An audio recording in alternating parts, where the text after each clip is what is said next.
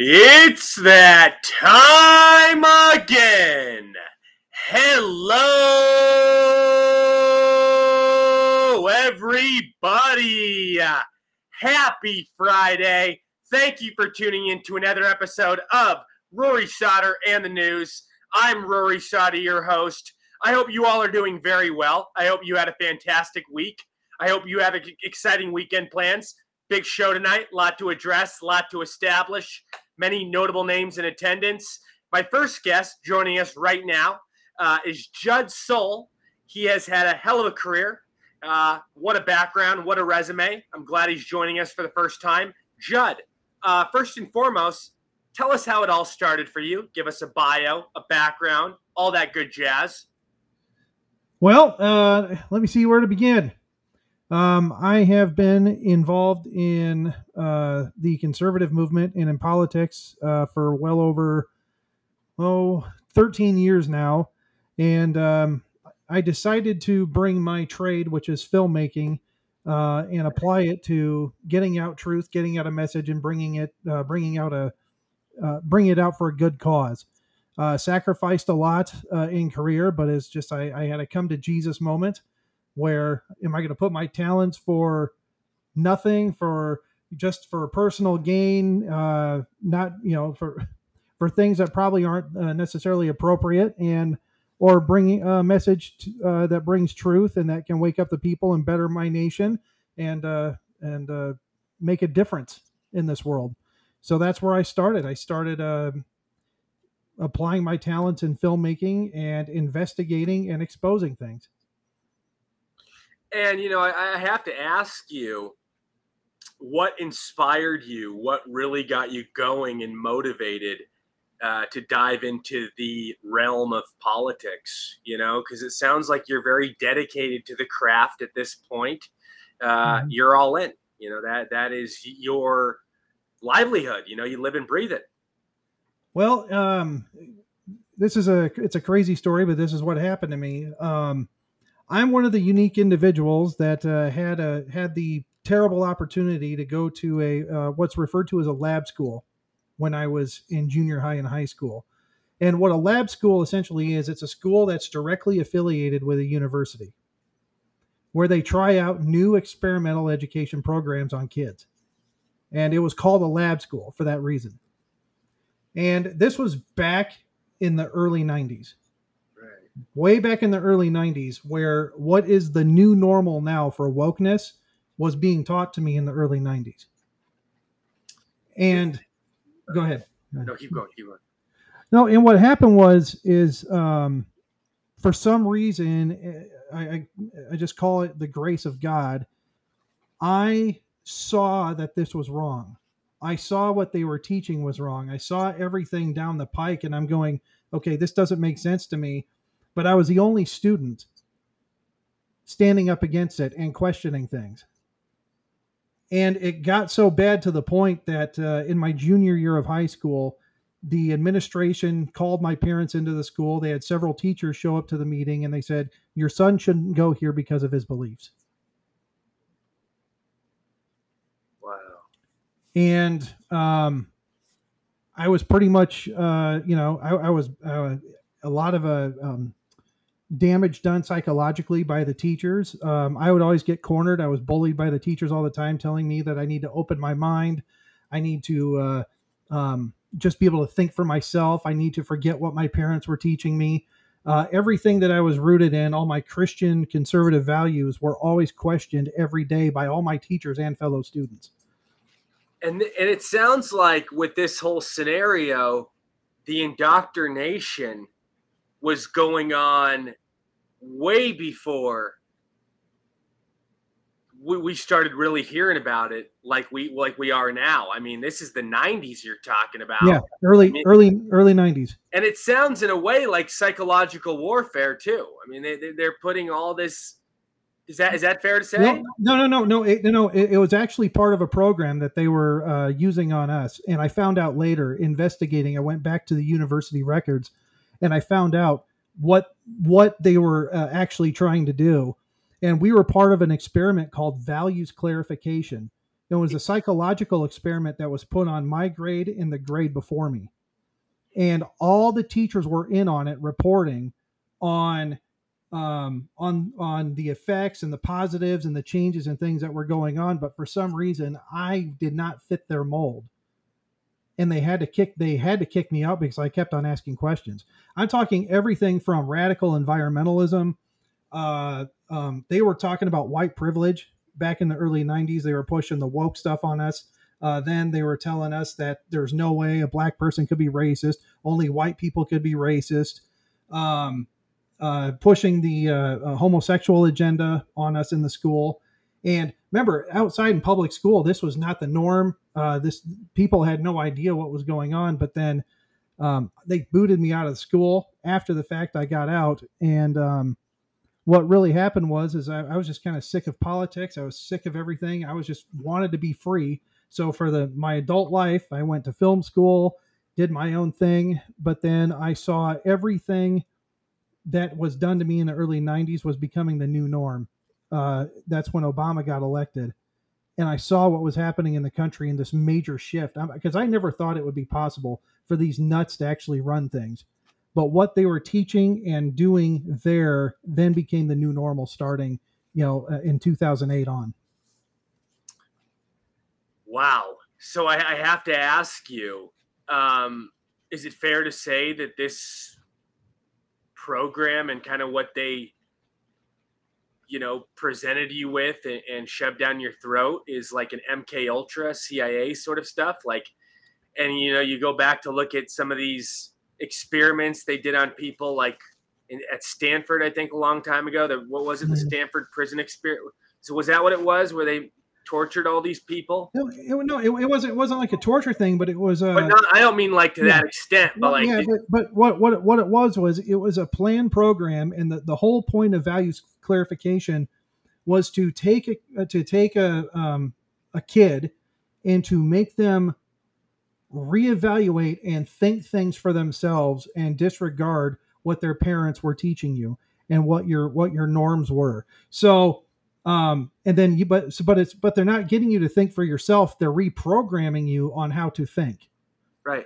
So like in social studies class, for instance, they would ask the question, they give a scenario of so-and-so is really, really, really poor. And they walk by a grocery store and they have apples sitting outside. Is it okay for the person to steal because they're hungry? Right? It's a yes or no answer. Is it okay for them to steal because they're hungry? There is no in between where he's saying, well, he could get a job and work for the food. He could do X, Y, Z for this. No, it was either a yes or no answer. And the correct answer to this question is, yes, it's okay to steal if you're hungry.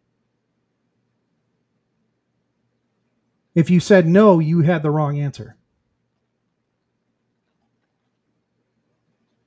Jeez. Insanity. And then I remember this very clearly. This happened to me in junior high, where my teacher, it was the first day of junior high school, my first day at the school, and the first day of social studies. The teacher gets up and asks all the kids, what do you kids think about homosexuality? This is in the early 90s, okay? All right, seventh graders. And she goes, how many of you think it's okay? A good chunk of the class raised their hand. How many of you don't know? The other half raised their hand. And then they came to me and then she goes, how many of you disagree with it or have a problem with it? I raised my hand because I'm a Christian. I said, and she goes, Judd, stand up. And she goes, why do you have a problem with homosexuality? I said, well, I'm a Christian, and according to the Bible, it's a sin. And then she goes back to the board, writes the word homophobic on the board. And I'm singled out standing up in front of the whole class. And she goes, Judd, you are a homophobe. Jesus. This is the kind of stuff they did to me in the early 90s at the school. And so they taught all the other kids, don't say anything, don't question, just go along with it. Otherwise you're going to get singled out. But for some reason, when they pushed back on me, I always fought back and asked questions. And I got into an argument with the teacher until she told me to sit down and leave out of class. And this happened every day, every week, somewhere in the school, in some class where this kind of thing happened.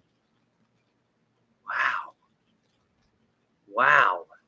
So that takes bravery, man. That takes courage. I mean, you really, you know, Yeah. to be the solo, kind of guy walking on his own and thinking for himself and not being a follower.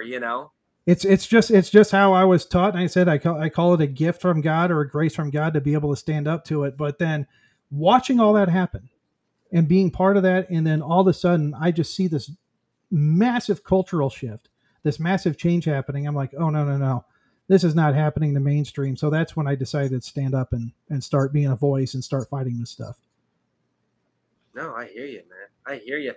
And I want to ask you, after this, so after you went to this school, so explain to the audience. This was early on, right? This was Mm-hmm. what was this? Grade school and high school? Junior high and high school is when I went. I came from a Christian school and then I transferred to this school. And transferring to this school, I mean, when you first got there, did you like explain to your parents what was going on? Did you explain and express the concern and They couldn't comprehend. oh, so they What was basically kind of took it as you were a young kid I'm a that young kid, I'm rebelling at school and he doesn't want to and go you're to not school. listening to your teachers Yeah, and you not right, right. That's how they took it. wow. So after you had kind of experienced this and endured all of this and saw I mean, clearly, you could make films about it, and you Oh could, yeah. and I'm sure there's so many memories and things that you took away from these experiences that can resonate Mm-hmm. definitely with a lot of people putting it into art form like you are. Down the road, it's something I've definitely considered doing and documenting, but Because it's a, there are people yeah. that experience what you experience every day, and it's getting worse and worse. It seems like, and Now it's but now it's transferred to the workplace. It's transferred to all of education. I mean, even in preschools. I mean, they're doing this stuff. It's everywhere you go, everywhere you look, it is everywhere now, and they have gotten it to the point. If you're not in on it, if you're not going along with it, they will try to silence you, isolate you, and cancel you. I mean, this is to the point of where it's at, and but like I said, after seeing what was going on, I'm like, we have to stand up. We got to speak truth and fight this as much as we can now because it's going to get a lot painful later. The insane are running the asylum, and we allowed it to happen. yeah, I mean, what would be your solution if you were in charge of all this stuff? If I were in charge of all this stuff, I would. Uh, I You can't play with it. You can't play with them. You can't say, "Oh, you have good intentions and everything's fine." They need to be fired from their positions of authority. They need to be fired from having the ability to influence our kids, and they need to be booted out of corporate America. Yeah. I mean, if we're going to change this, that's really what has to happen. But don't And and what? Sorry. no, and then the other thing is as a I'm a Christian, and that is the basis of everything I do. Is we need to get back to truth, absolute truth, and have a standard on the of the values on which we believe. Yeah. No. And the left brings no standards whatsoever. But even us, even on the right, and even some on the Republican side, we're compromising on basic standards of truth and morality. And the more we get away from that, the worse it's going to get for us. But we have to have a standard on which we base our worldview, and we have to get back to that first, and then we can start correcting things later. Agreed. Agreed. And I do want to mention the fact that taking society and with where we're at and they've taken God out of the picture and bad things have happened, Mm-hmm. and it's become replaced with evil demonic ideology that is influencing so many minds. Yeah, and so it starts. I mean, uh, politics. It goes church, culture, then politics. Politics only represents the culture we're in. When the church steps out of the way, we have a rotting culture. And you can see just since they took God out of schools, they took prayer out of schools, they removed 10 commandments from our capitals. Has our society gotten better or has it gotten worse? Worse. There you go. We have to get back to the standards on which this country was founded. And I always tell people exactly, you just brought up my exact point. This country was founded upon Christianity values, biblical principles. That's what our founding fathers originated and based the Constitution on. That's how they wrote it. Mm-hmm. That's right. And so I have to ask you, why did you leave the Christian school and go to this other school? The Christian school went up until 6th grade and they were done. And then I went to this other school because it was smaller and had better chance at sports. My dad wanted me to be involved in sports and get a lot of play time. And a small school allows you for that. And talk about your athletic years. What sports did you play? I did football. I did shot and disc and, in track. And I did swimming team for a while. Yeah, but football was primarily my sport. What position did you play in football? Well, since it was a small school, I was offensive line, defensive line, and I was a place kicker. Oh, wow. I got no breaks. Damn, man. So you pretty much were a jack of all trades in the sports area. I mean, you did a lot of stuff. Yeah. You were a real athlete, huh? Yeah, it doesn't really show now, does it? No, I mean, I could see it. I could definitely still see it, man. And do you watch a lot of sports? Do you? What's? Not anymore. No, not anymore. I don't get much into sports as much anymore. I've pretty much dedicated all my time and passion to trying to make a difference here in the U.S. and in Nigeria. If you see some of the pictures of stuff behind me, I do missions in Nigeria, so I don't have time for that anymore. Yeah. So I want to go back to after you left this school. Immediately, you started kind of making films. And what was your first film when you left school? My first real film. Cause I went to film video production, so I did a lot of corporate work and corporate jobs, doing different things. And then I say I had the worst day of my life in film when I was working for an ad agency that hired me to do a little thing about women quilting in Iowa. And it was the most horrendous experience I ever had. I was like, this is not why I got into film. I did not get into film to do an entire thing about women quilting. This is this is insanity. So after that day, I made the decision I'm going to start doing projects for myself. And so the first film that I did after that was I did a full documentary on people that play video games for a living as a sport. And we went to international film festivals, went all over the world with it. And of course, in my kind of basic nature, I found I like to expose things. In that film, we ended up exposing one of the largest video game leagues in the business that was not paying gamers the prize money that they were supposed to win. And we shut the league down.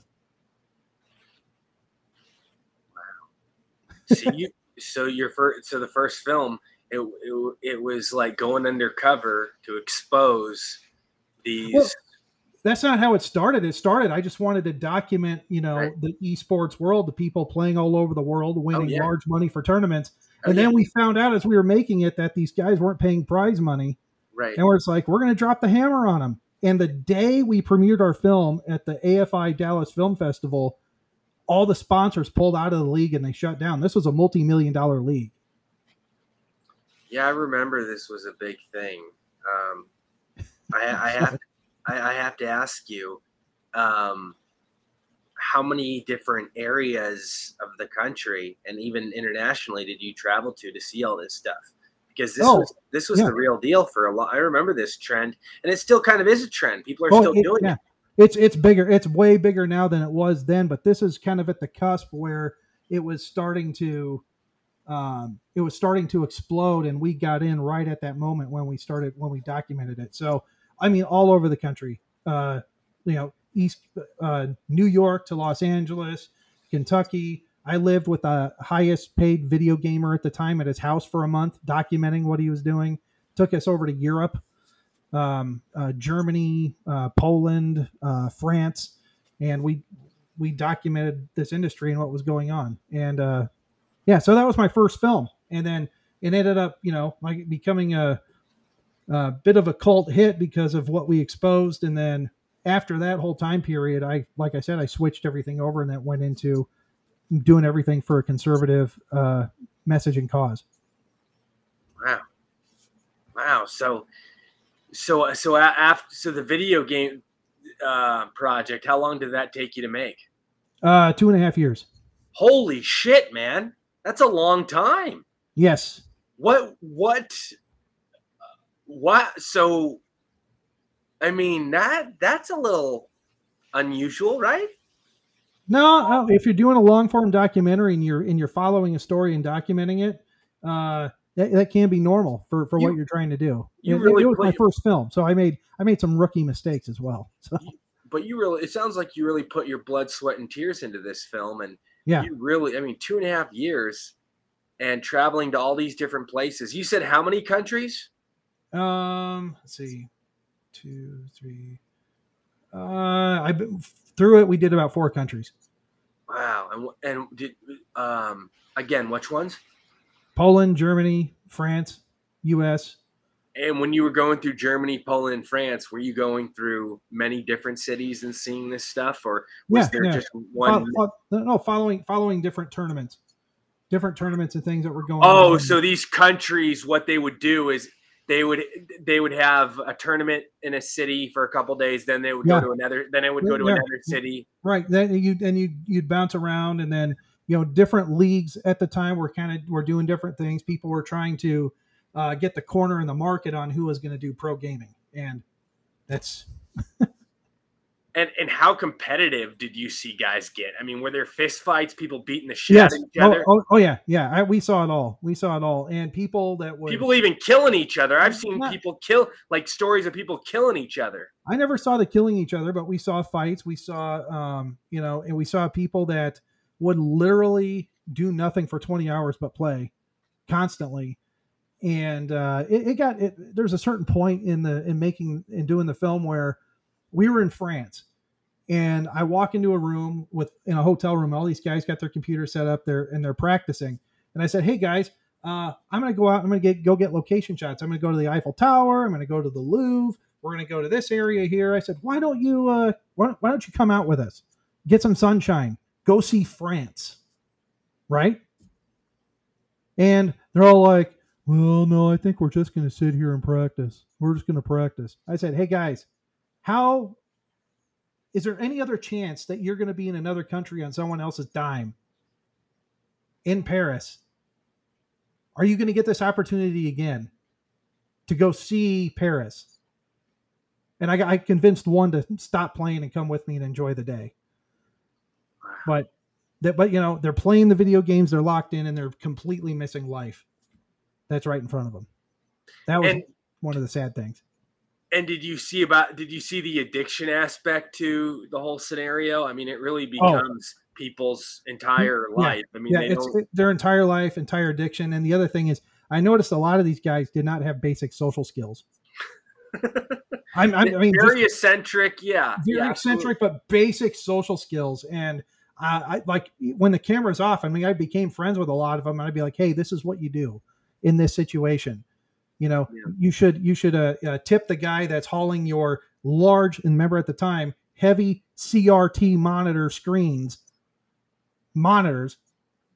They didn't have the LCDs at the time. They were still using CRT monitors, and you got the poor doorman carrying their monitors. It's like, give them $5. This is what you do. You tip them. They didn't know anything about that stuff. Wow. So after that, what was the second film? A second film, I moved from that to doing a film taking on the IRS. Holy moly! I want to come right back. Stay with us because I really want to hear about that. This is going to be fascinating because everybody hates Uncle Sam. All right, coming to you live from Palm Springs, California. This is Rory Sauter and the news. Can you please tell the jury why you're here today? Ms. Hurd accused me of abuse. My ex-husband is suing me. Brutal, cruel, This is humiliating for any human being to go through. and all false. Amber Heard forever changed Mr. Depp's life and reputation. Behind the fame, you're going to see who the real Johnny Depp is. Depp was the one who wanted the cameras in the courtroom. She didn't. I would argue it's a PR campaign disguised as a defamation case. There's the man himself. It's been a social media circus of commentary from creators and influencers. Did you commit any kind of prank? Absolutely not. On my side of the bed was human fecal matter.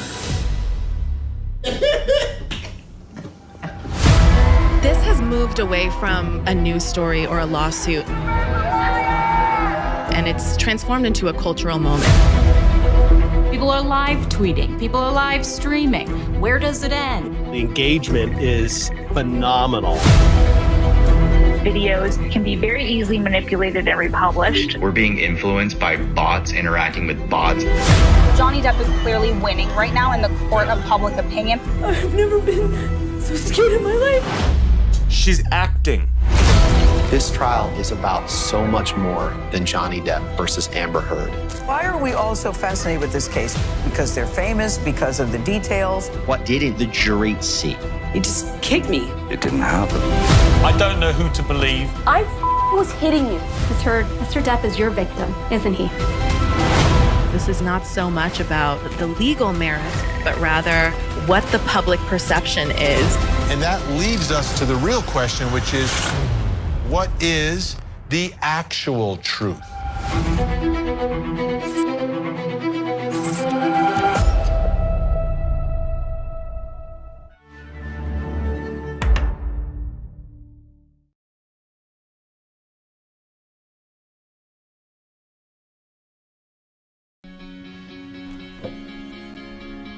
Looks like you've been sleeping well. Megan, he's back. The My Pillow guy. And you're looking good. Still feeling good. Well, just when you thought it couldn't get any better, we've got the best pillow ever, My Pillow 2.0. Wow, it's so soft and smooth. It's cool to the touch. How did you do that? Well, we took My Pillow's patented fill and combined it with this new technology that we didn't have back then when I invented My Pillow to bring you the best pillow in history, My Pillow 2.0. Just like all of you, I never imagined that My Pillow could get any better. That's why I haven't changed it in nearly 20 years. Then I heard about a revolutionary new technology, and I knew I had to bring it to you all. My Pillow 2.0 is truly the next generation of My Pillow. The My Pillow 2.0 is cooler and softer than the last My Pillow. It is so comfortable to sleep on at night. I look forward to going to bed, and I wake up well rested in the morning. Sleep is all about temperature and height. My Pillow 2.0's patented adjustable fill is going to give you the exact individual support you need from your head to your bed. And now here's where it gets even better. We've all experienced those temperature-related sleep interruptions where you get too hot, you toss and turn, you flip your pillow over to the cool side. Well, all that's gone with my brand new My Pillow 2.0 cooling fabric that's made with temperature-regulating thread. The best sleep just got even better. Whether you have a My Pillow or not, you need to get the brand new My Pillow 2.0. Call or go to mypillow.com now. Use your promo code, and for a limited time when you buy one, you'll get a second one absolutely free. You're sleeping even better. And cooler, too. And you're looking good. Feeling good. I knew you would. Visit mypillow.com.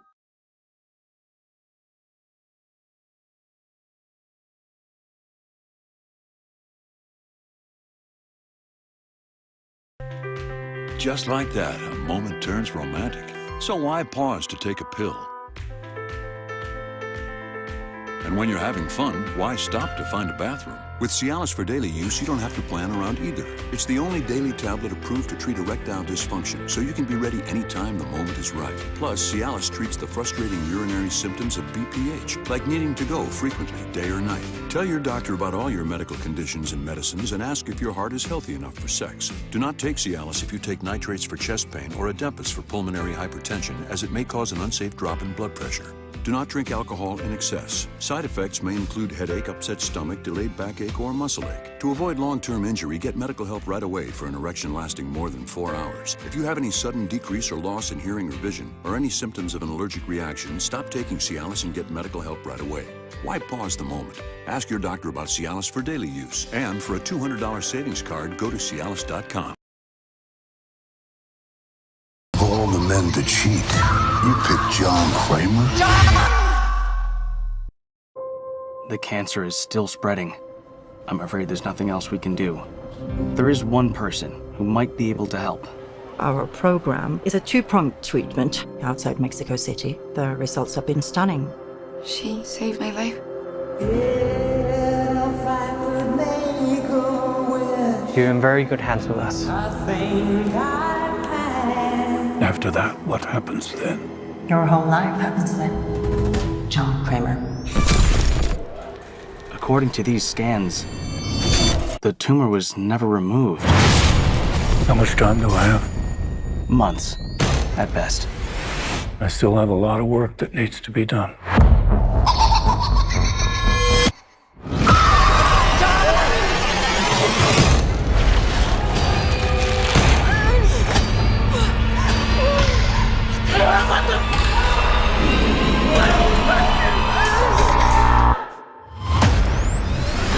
Hello, everyone. It's time to play a game. You all pretended to cure me, but what I have planned for each of you is very real.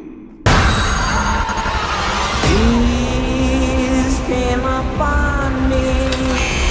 No light, no sound. The only thing I have not provided is your anesthetic. But trust me, you will want to remain alert.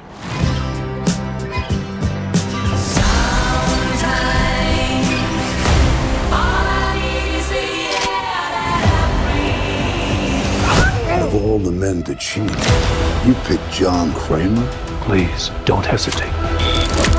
Place a big enough piece of your cerebral tissue into the glass enzyme tank. This will save your life. So sleep, silent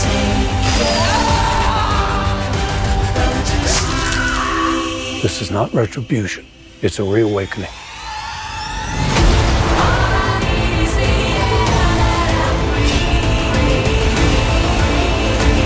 Live or die. The choice is yours.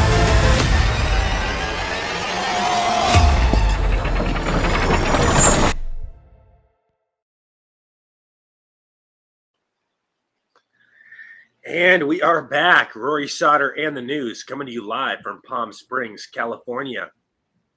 Here with my guest, Judd, Saul. So, Judd, I want to hear about this IRS movie, man. I can't stand these cocksuckers. They are the devil. They get away with murder. Taxation is theft. We need to get rid of the IRS. I've said it for a long time. And I'll keep saying it. Many have said it. I think it's wishful thinking, though, unfortunately.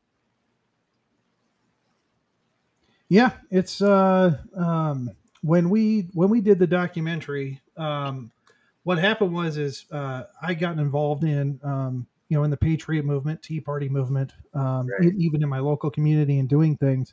Yeah. And I started seeing the IRS attack conservatives and attack Tea Party groups and attack these organizations. A lot of people just kind of forgot about what happened then. But if you were to go file for a nonprofit, let's say you wanted to create an educational, conservative educational institution, you wanted to file as a C4 so you could accept donations, not tax deductible donations, but so you could accept donations to pay for renting rooms, to pay for doing activities like any other union or other left-wing organization would do. Conservatives started organizing and applying for the same things. And what happened was the IRS would say, we're not going to grant you status unless you send us your meeting minutes. Send us a list of everybody attending your meetings. Send us recordings of what's being discussed in your meetings. Now, why would the IRS a tax collecting agency have any business asking for these types of things? They were not just doing it to that; they were doing it to pro-life groups. They were doing it to array of organizations that conflicted with the Obama administration's agenda, and they weren't granting tax statuses. And then in certain instances, people that really like True the Vote, poor Catherine Engelbrecht, the FBI raided her husband's business. I mean, they raided her. They raided everything. They ran them through the ringer just because she wanted voting accountability and started an organization to do voting accountability. And we decided to document what was going on, and we put out a film called Unfair: Exposing the IRS. And our solution to the IRS, and I still hold to this day, is what we call the fair tax, which is simply tax on all new goods bought. That's it. No income tax, no employment tax, no this tax, because the basic income tax violates your fourth, fifth, and I can't remember the other amendment. But it violates our amendments given to it. Amen. In the Constitution. I mean, it violates, because you are guilty till proven innocent, according to the IRS. If they come after you, they garnish your wages, they arrest you, they make your life a living hell, and you have to work your way out of it. I know. Try to prove your innocence. Well, will we ever see the day where we could actually abolish the IRS? Because I will say that in regards to the person that, if anybody's going to do it, and I voted for Trump twice, but I will say Robert Kennedy Jr. Has brought up many great points. He's got amazing policies. I agree with about 80% of what he says. I'm pro-life, so his pro-choice stance is kind of an issue for me. But in regards to what he's saying about getting rid of the Federal Reserve, getting rid of the FBI, getting rid of the CIA, getting rid of, these sort of entities, and I think he has talked about going after the IRS. Like I said, I think he could be the guy to do it. I think he has the balls, and I think he is he is like his uncle in the sense that he wants to expose as much corruption as possible and really go after these agencies. What do you think? I think the system does need an overhaul. I think it totally needs an overhaul. I haven't looked too much into Robert Kennedy positions. So a lot of things he does say is good. I especially like his medical freedom stuff. Oh yeah, and the way that he's talking about. I'm kind of watching everything from a bird's eye view, right, on where these particular candidates are. But if somebody's going to come in, they have to come in with a want to overhaul. But it's an uphill battle. You have Republicans and Democrats that want status quo. And Judd, I will say this, that nobody has talked harder against Big Pharma than Robert Kennedy Jr. I mean, this guy is really tackling that issue, and he really wants to put Fauci in prison.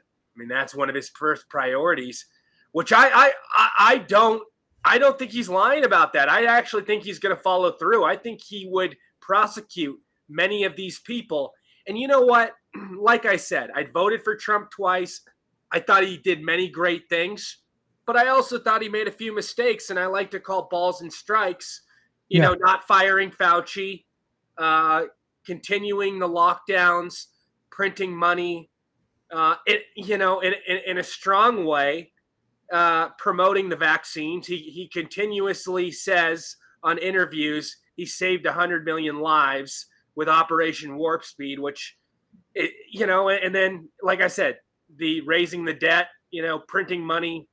There was a lot of stuff that happened. There was a lot of issues. I'm not going to say a lot of issues, but there were a few issues that were very large that could add up to several small issues, if that makes sense. Correct. And people need to look at everything at not just what rhetoric is, look at actions. You have to look at what the actions are, and you have to look at truth. Just because you're a fan of somebody, you're a fan of somebody in politics, you got to look at their track record. Right. You got to look at everything objectively. Right. And not buy into the cult of personality of a candidate. You have to look at the facts and look what has happened. And we as a country better get it together. And don't get behind a cult of personality, because Trump isn't going to learn his lesson. Right. If you're going to sit there and say, oh, no, we love you, and what you did with the vaccines was okay. What you did with printing all this money and raising our deficit to trillions of dollars is okay. No. He's a politician. Just because you love him, you still have to hold him accountable. Right. And I used to be one of those people when when I was young, when he first got elected, I was a Trump can do no wrong type of guy. I would line up 24 hours before the rallies. I would be front row.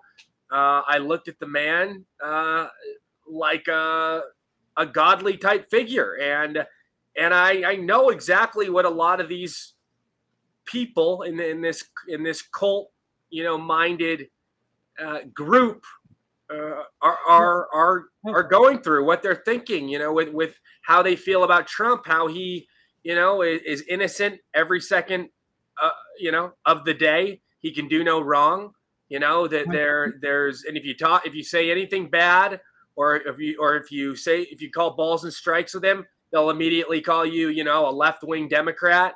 Right. They don't want to acknowledge the Operation Warp Speed. They don't want to acknowledge the lockdowns. They don't want to acknowledge not firing Fauci. They don't want to acknowledge the printing of money. They don't want to acknowledge the raising of debt. But at the same time, I also tell these people, but they still tell me, oh no, man, you're not for Trump. I say he did many great things. I'm not disagreeing that he did many great things, but we have to really call it like it is. We can't, like you said, have these people that we look at and put on a pedestal and just say that, yes, man, yes, sir, you're right. No. I mean, look at all the power. Look at all the power he gave to Jared Kushner, and look at all the people he had around him. I always said Trump's biggest weakness was the people he hired. Exactly. More hirings and firings in that administration than anything I've ever seen. Exactly. And that was a major problem. The fact of the matter is they're politicians. Trump is a human being, and when he turned to politician, he's accountable to us. We're not accountable to him. Yeah. He's accountable to us, to we the people, but that's any politician. The problem is, Rory, is that we have such uncertain times, so much chaos going around us in this country, that people fall into a cult of personality, and they think this cult of personality is going to be the solution to all their problems. And they're looking to a human to be the solution to all their problems. And the very problem with all this is that the solution to all the problems is you in your circle of influence and the people and area and community around you where you can make the most difference. You can't project everything's going to be wonderful and save the country on one man, on one president, on one politician. Right. The solution to the problem starts with you and starts at home. But the solution to the problem is we need to put our trust and faith in God and not a president or any politician that is flawed by human nature. Right. And, when he got to Washington, he didn't really drain the swamp. He surrounded himself with people like Lindsey. He surrounded himself with people like Lindsey Graham, Paul Ryan, all these people that backstabbed him. He's still out there at rallies with guys like Lindsey Graham, who are the worst human beings on the face of the earth. I've been in politics before Trump. I've been doing this stuff for 13 years.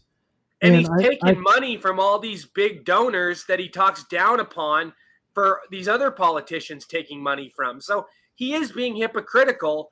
And I just don't like the petty attacks on True Social, where people that were loyal to him, like, Kayleigh McEnany, for instance, his ex-press secretary who was there for him from start to finish. He goes out and attacks her because she, calls out, stuff that he does wrong. There are going to be people that are going to call out what he does wrong. And, there also are going to be people that are going to have the mob sort of loyal mentality where they're never going to say anything about it. Well, that would be the base of support, but the peripheral around that base is not where they were 6 years ago. It's not where they were 8 years ago. Right. That the base is looking at what Trump is doing, and the more Trump alienates himself from potential allies over petty issues, that whittles away his support more and more and more and more. And that is the problem. Trump's biggest problem is his mouth. Yes. Trump's I think he's funny. I think he's funny. I think he's humorous, but it fucks a lot of things up. It really does. Excuse my French. But going and I would call it punching down to people that could be potential allies for your campaign, and making fun of them because they disagreed with you on something somewhere and they made a public disagreement about it. Then he shames them. Well, you just alienated this group of people over here and this group of people over here. Right. And talking tough is one thing, and having strength, which he shows a lot of strength in a lot of areas, is great. Right. But he picks unnecessary fights where he doesn't need to, that are not going to benefit him or his campaign. And Judd, he always says, and we have to call this out because, again, if anybody knows me, I was like with him from day one. And, like I said, when Operation Warp Speed came around, I really started getting turned off. And here's another thing that really bugs me, and it should bug a lot of people. He has too much pride to come out and say that he was wrong about Operation Warp Speed and about not firing Fauci and about printing money. That's the problem. Well, like a human being. Look, I was in a room in Iowa. A lot of people don't know this, but I was a paid Trump videographer for 1 month in the state of Iowa. I was his campaign videographer. Yeah. When he first started running for president. So I had to follow him all over the state. Yeah. But I was in a room. Yeah. I was in a room where he was asked if he ever repented of his sins and asked God, repented of his sins and said he was sorry. And Trump said in the entire room, and this was at a faith-based political kind of summit meeting, said, no, I don't feel I need to repent for my sins. I just try to do better later. So he never feels the need to say he's sorry, let alone say he's sorry and repent to the Lord for his sins. And it sucked the air out of the room, and I was like, okay, I understand what we're dealing with here. With Trump. Remember, I like him. I think he's done a lot of amazing things for the country. What I'm saying is that somebody who's incapable of apologizing for making a mistake, you need to watch out. Right. And,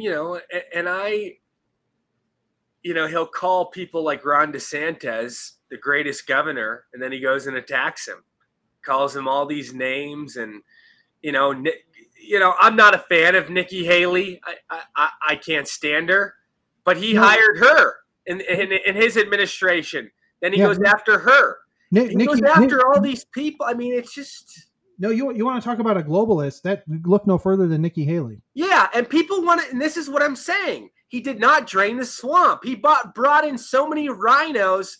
And think about Alexander Azar, one of the biggest pharmaceutical lobbyists in the industry, comes in and runs the day-to-day operations with Fauci and that whole scenario. And Trump supporters, crickets, blind eye, just turn a blind eye to it. This is the problem, because Trump, and you know what? A lot of people have this.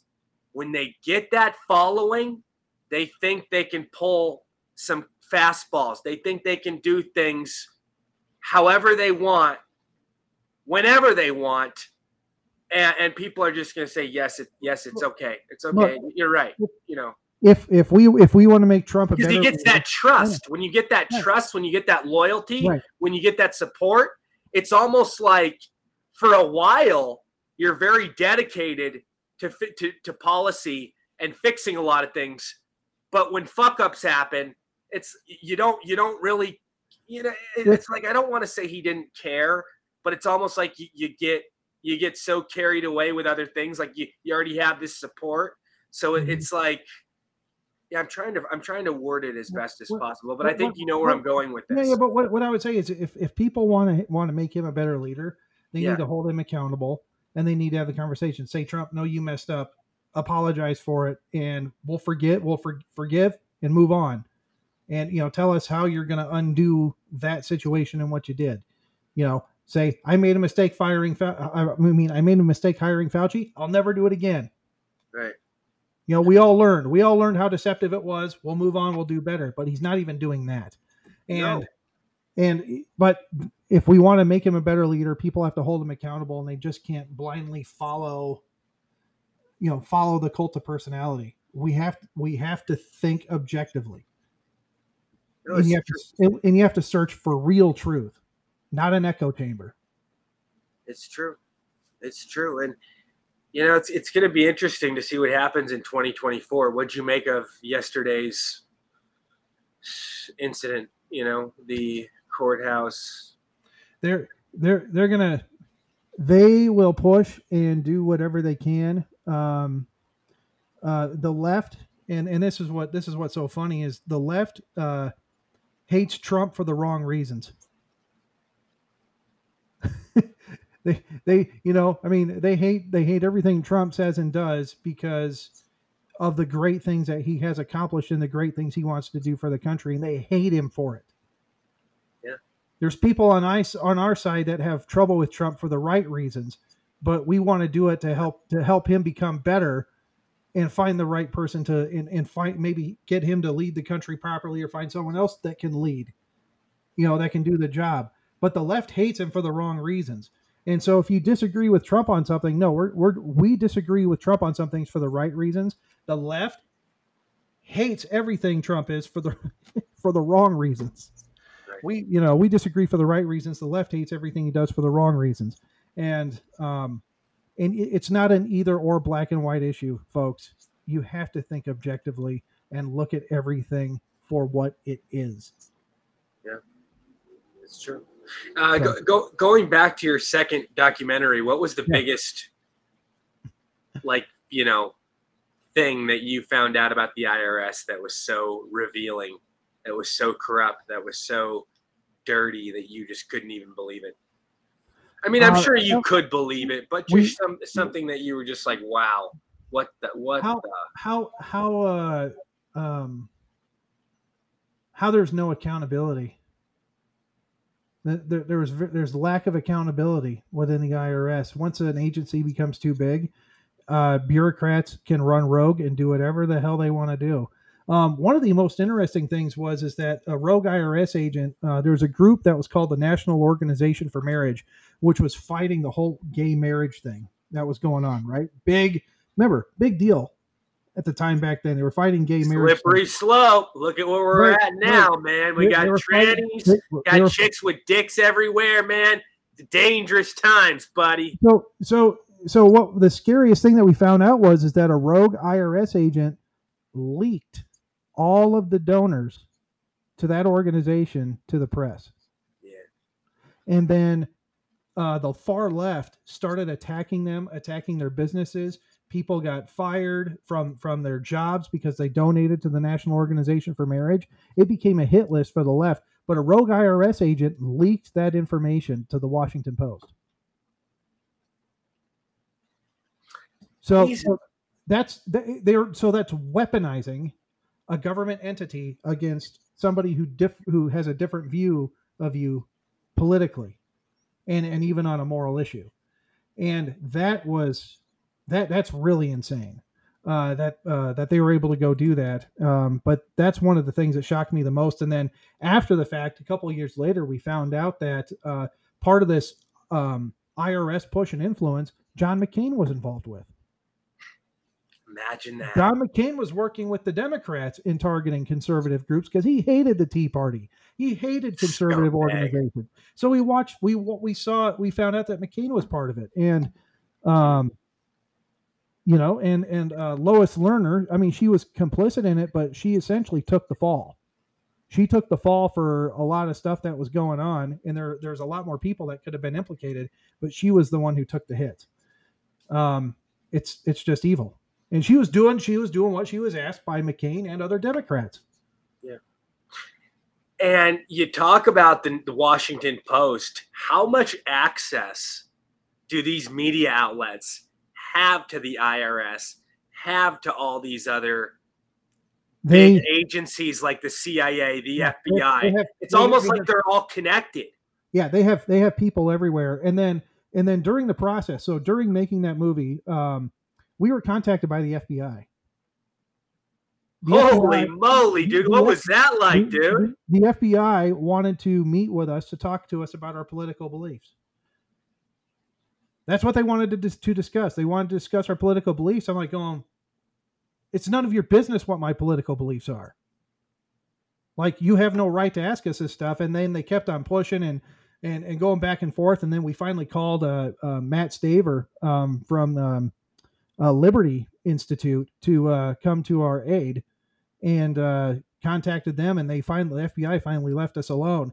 And then 6 months later, our bank account was, we got a notice from the bank saying that you're no longer allowed to bank with us. We had a bank account with U.S. Bank for our movie, and they took away our bank account. We had to close it out because they said they wouldn't do business with us. And we found out that was part of a Obama operation called Operation Warp Speed. So they were going to financial institutions and telling people not to have bank accounts for conservative causes.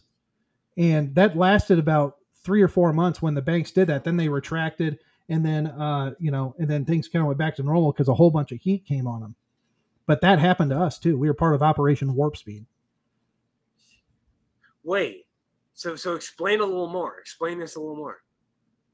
So essentially you're doing business, and we had our film account in U.S. Bank, and they shut us down. They like said, you can't have a bank account here. And you did meet with the FBI?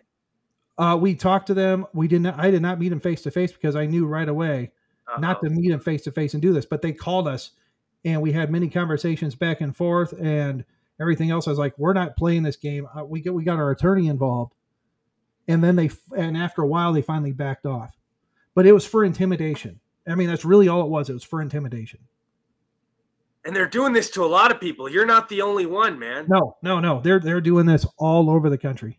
How does this shit stop, man? This is absolutely unexcusable, unacceptable. There is no reason for this shit. I mean, obviously they have their reasons, but this is, our founding fathers would be rolling over in their grave right now. Well, they are. They are rolling over in their graves, and it's just, it's chaos. But I mean, a major cleanup has to happen. But the thing is the country as a whole, not just the right. The right can't just say, okay, we're going to take over and dominate and everything's going to go our way. People actually have to come together as a nation and say enough is enough. Because a weaponized government against any disagreement ideologically is not good. A weaponized government going after this is not good. They're doing it to us now. If Republicans get it, and we have to get away from the mentality of, oh, you got us this time. When we get power, we're going to come back and get you.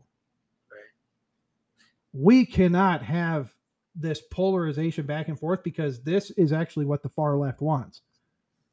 They don't want a unified nation. They want a divided nation, because when they get a divided nation, we are all going to suffer.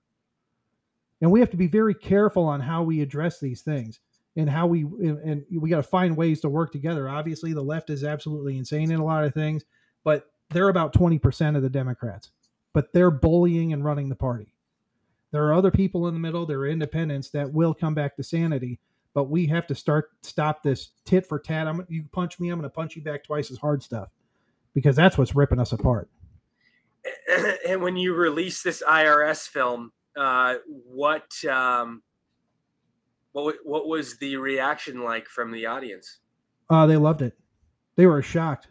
They but they loved it. They loved the film. How did it do? Did it do good? We did moderately successful. It was very hard to raise money for a political documentary and get the marketing money to put it out there, especially when you're taking on an entity like the IRS. Dude, that takes balls. That takes bravery. People are scared. People are very scared to help push that. But we did the one-day event in theaters nationwide. We did the Fathom event. We had a lot out there. We sold a lot of DVDs, and people can find it. And then we were doing okay on Amazon and for a while, but then we got shadow banned. Oh wow! And how long did this movie take? That took 2 years to make. Oh my God! And how did you travel for this one? Oh yeah, traveled all over the country. How many different countries for this one? No different country. It was just IRS, so we stayed in the U.S. But you stayed in the U.S. Yeah. So you went to? Did you go to every state? It was Texas, California, Washington D.C., Mississippi, Alabama. I mean, we went all over the country for it. Wow, man. New York. Even pro-Israel organizations were being targeted because they wouldn't grant tax status to a pro-Israel organization because it violated Obama's policy on Israel. Oh wow! Wow! Did you compare like the IRS we have here in our country compared to how they do it in other countries? Was that ever something you ever researched? No, we didn't do that part in the film. There's only so much you can do in an hour and a half. Right. The main thing we focused on was telling the stories about what was happening to people. That's the thing is you go to people who've been abused by the IRS and what's going on, and then we tell their story. Right. No, just in general though, not in the film, but have you ever researched that? Like how it operates in other countries? Like we have the IRS, and like what is the curriculum and the system in some of these other countries? Kind of the same. It's worse. It's worse in other countries. Like even if you go to the UK and stuff. Yeah, it's worse in UK. It's worse in Canada, and and how much they're taxed and what they're taxed on is insane. In the UK, I mean, your average person's paying between 50-60% of their income in taxes. And Canada's like 60%, isn't it? Canada's now nearly 60% of your income is in taxes. It is completely insane. It's not. Dude, how is this even sustainable? How is this sustainable? It's not. The socialists will go after and denigrate productivity. They'll do anything they can to attack productivity. And when you were going to talk to these people in each of these states, like what kind of reactions were like? They were horrified. Explain the interaction. Kind of explain the back and forth. As we were getting their stories and talking to them, they were horrified. I mean, they were in tears. They couldn't believe their country had devolved this much into doing this. These are grandpas and grandpas, people trying to do the right thing, just regular citizens who want to stand up and get involved in politics, and the federal government's punishing them for it. And I mean, is abolishing the IRS something you think we'll see in our lifetime? Never. I'm practical in looking at things. No, it won't be abolished. It'll probably get worse. We just got 87,000 armed agents that are coming in over the next 6 years. No, it's not going to go away. It's going to get worse. But even if we have conservative leadership, you don't think we can kind of eliminate that? Nope, they don't have the guts to do it.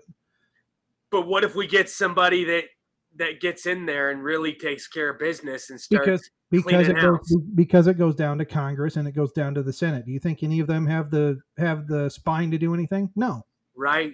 I mean, I'll tell you something. Oh, go ahead. I'm saying when it boils down to it, you can have a leader a president wants to do as much as they can, and then you have a Congress and Senate you have to work with. These guys have been in there for 50 years, some of them. 50 years in Congress and Senate. And Oh, go ahead. Keep going. Sorry. No, and they are a part of the problem and part of the swamp. And we're taught and we're told that executive order is dictatorship, style. But I think that has to happen sometimes with this conservative presidents. These Republican presidents, like Trump, should have done more executive orders. I mean, if the Senate and the Congress are compromised, something has to be done about that. I mean, we can't rely on these people. They are so bought and paid for. Yeah. But that's where we're at right now. But here's the thing, I got to warn, if we get into dictator level executive orders and all this authority, put that in the wrong hands, what happens? It'll go both sides. Then when Democrats get power, the Democrat president gets power, he'll start doing it, and they'll start using it like candy. Right. That's where the problem lies. And we have to get away from this. We have to get back to a unified country. I know we're so polarized right now, but we have to get back to unity. Otherwise, we're not going to survive. We're going to become a balkanized nation. How many films have you made? So I did Unfair Exposing the IRS. Then in 2015, I did a film called Enemies Within, which exposed 80 congressmen, 20 senators, their ties to the Muslim Brotherhood and far left-wing radical groups. Wow, dude, were they all Democrat? Yeah, they're all Democrat.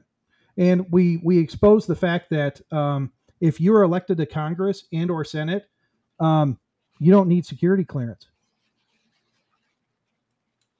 Wow. You don't. When you're an elected official, you have no security. You do not need to get any type of security clearance to get access to serious intel and information as a congressman or senator. So you don't think our enemies would exploit that? They have exploited it. And it's been proven time and time and again. But we expose how Democrat senators and congressmen are at Muslim Brotherhood meetings, are keynoting actual Communist Party meetings, and how they get their directives and policies from Communist Party USA, and how some of the Muslim-friendly congressmen get their directives from actual Muslim Brotherhood, which is a terrorist organization, get their briefs and white papers and policies directly from them. And did you get an FBI visit for making that film like you did to the prior one with the IRS? Because I imagine going after a lot of these high-end officials is a big deal. No, because I think they tried making fun of us. They tried making fun of us. So they laughed it off and then called it propaganda, conspiracy theory, all that shit, right? Because if they tried coming after us, that would have drawn more attention to what we were doing. Right. And so at the time we put the film on Amazon Prime, and we had 1.6 million streams of our film. Holy moly. And when it hit peak and we were doing really well, we got shadow banned. Wow. Well, that's usually what happens. Yeah. So meaning is, when I say shadow ban, so folks understand this, the film is still on Amazon Prime. Right. I can send you a link to the film so you could watch it on Amazon Prime. But if you go to search for it, you're not going to find it. If you type in our film, you cannot find it on Amazon Prime.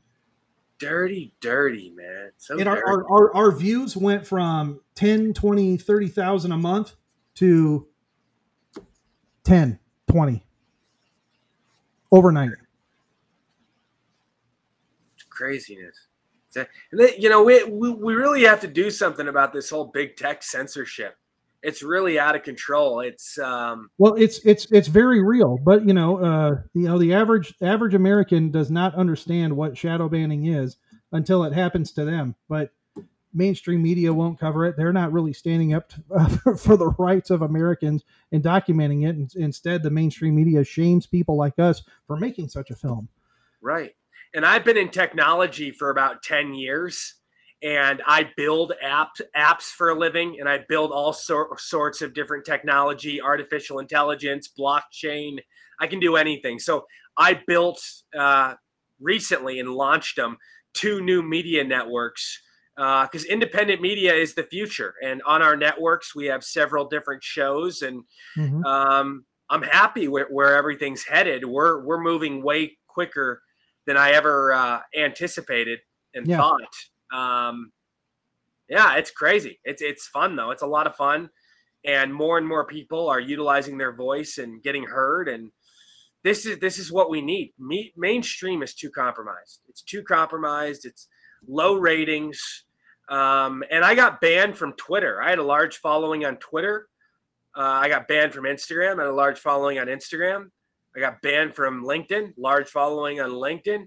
Facebook banned me for 2 months from streaming, so I just deactivated my Facebook. I'm like, what's the point of even having this? Excuse my French. But you know, I'm just sick of it. But anyways, long story short, I'm coming out with a new social media app that will be released in about 3 weeks, and it's a cross between a Facebook and a Twitter.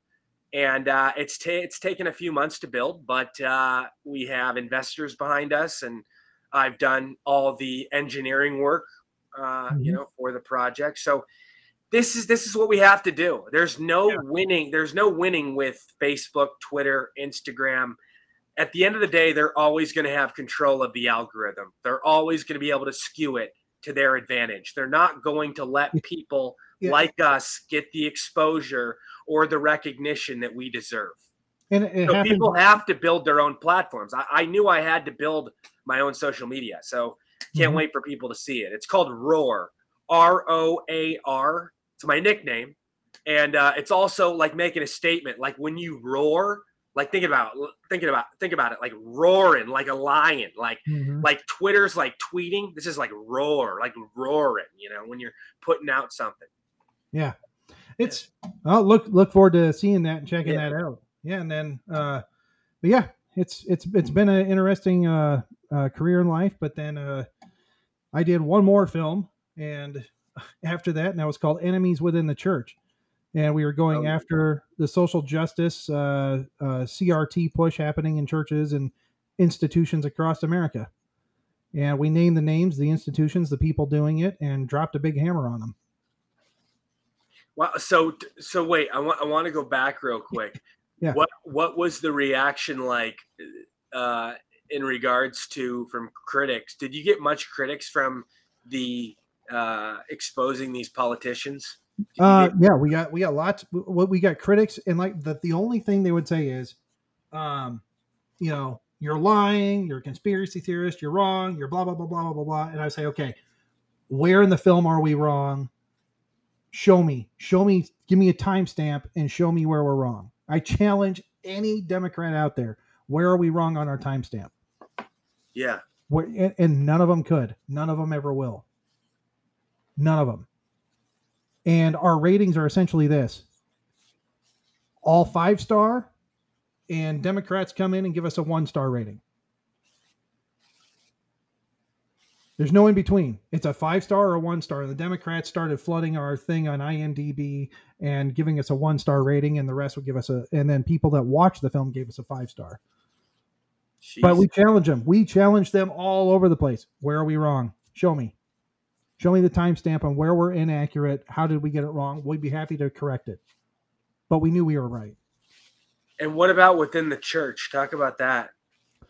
Well, there's a major shift happening in churches all across America. Virtually every seminary teaching pastors right now has adopted some form of critical race theory, teaching social justice as a part of Christianity, and they're teaching our new young pastors to become woke.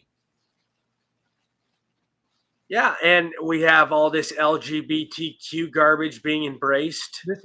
And so that's in left-wing institutions. What we focused on were what people think are conservative institutions. Right.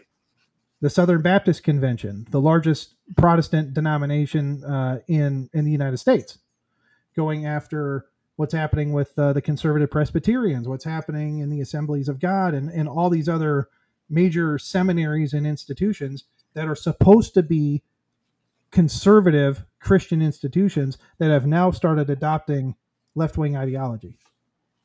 And are they being compromised? Are they being paid to do this stuff? Yes. I mean, obviously it's all part of a huge corporation, I feel like, that are putting this out. Go ahead.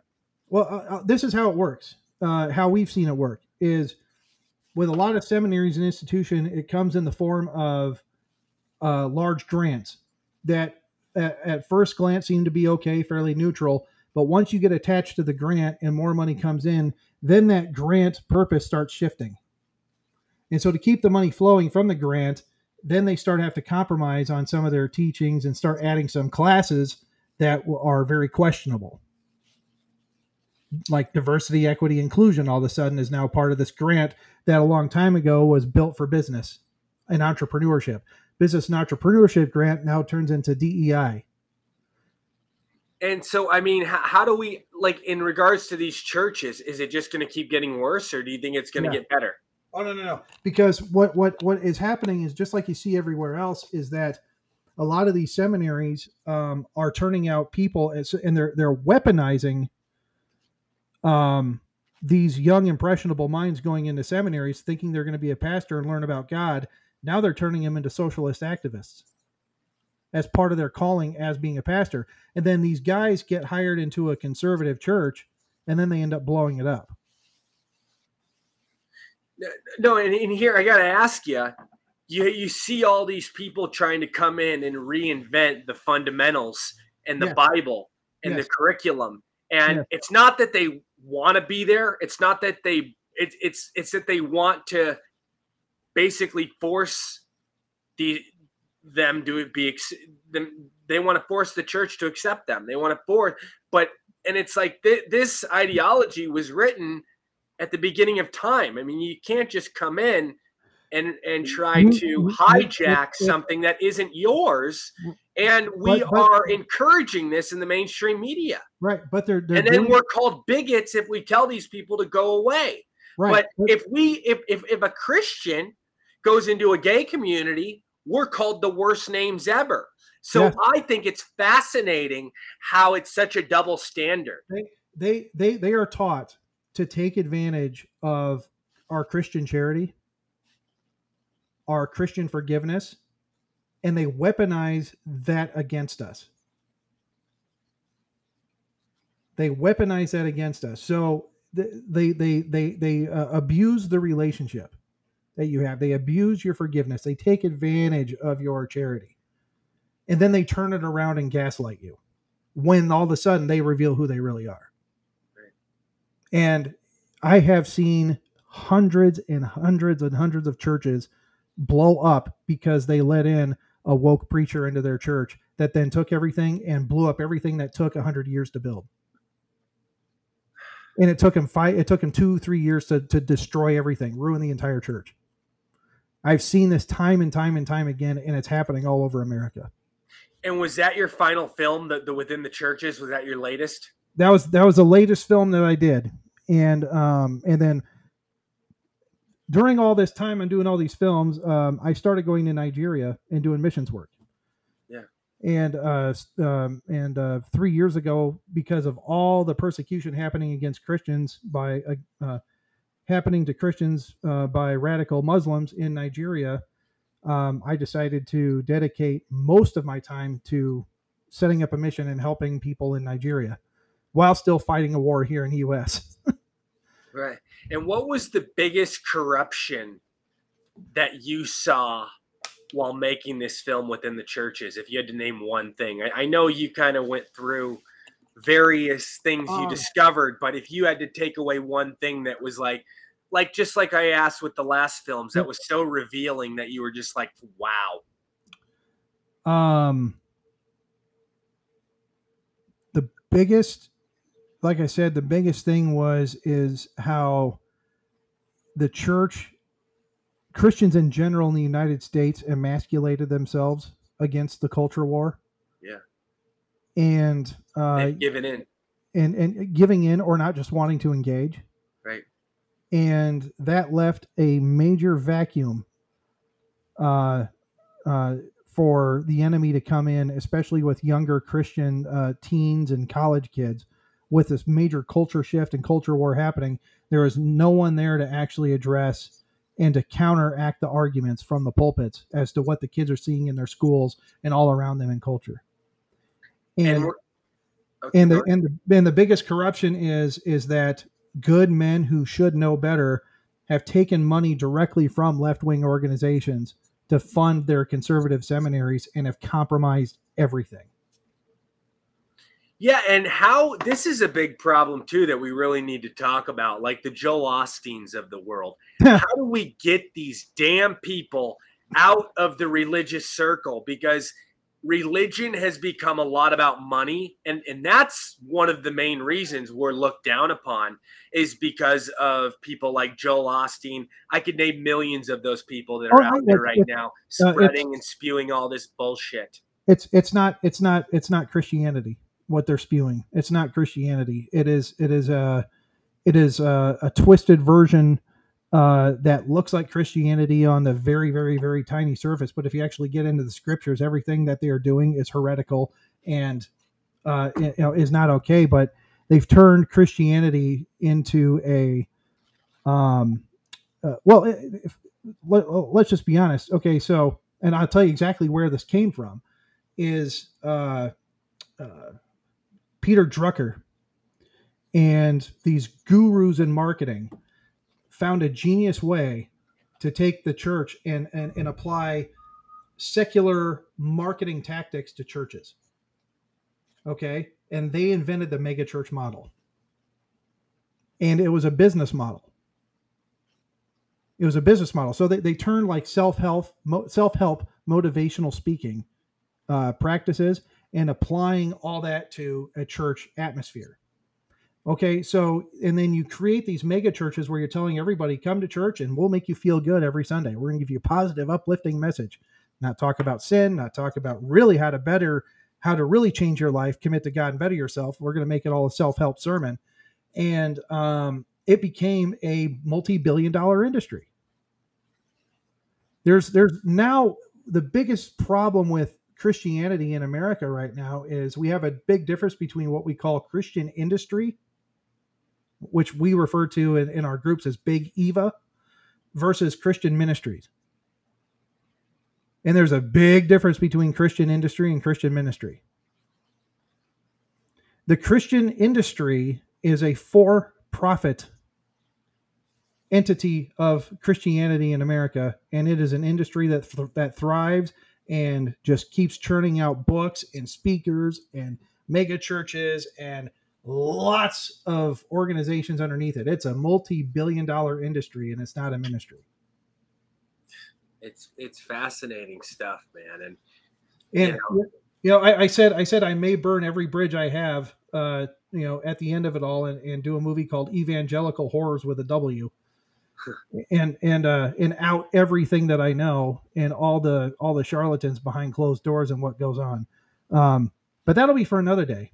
What do you think though about what hasn't been revealed? I mean, do you think there's so much over time that will come out? Yeah. No, I know for a fact. I know for a fact that there's a lot that's going to happen over time, and a lot's going to come out. Why? Because the men that built the megachurch empires and built what we now know as Big Eva and the Christian industry, the founders of these ministries and the founders of this movement are starting to die. How do you feel about churches being tax exempt? Do you think a lot of people, especially in this industry, take advantage of that scenario? Oh, I think they totally take advantage of that scenario, but however, I'm not a proponent of taxing churches. Because biblically speaking, so how do we? And I'm not either. I'm not either. But how do we fix the problem of the taking advantage? Because it really is quite something. It is quite something. But at the end of the day, these guys wouldn't be successful if people would just open up their Bibles and read the Bible for themselves and seek a true shepherd in Christ. I mean, like I said, 80% of pastors out there, what I've come to realize, probably are not real pastors. They're hirelings. They're not really in it to shepherd their flock and teach what the Bible says. They're in it for a career and a vocation. Yeah. And I'll go revert back to Nigeria.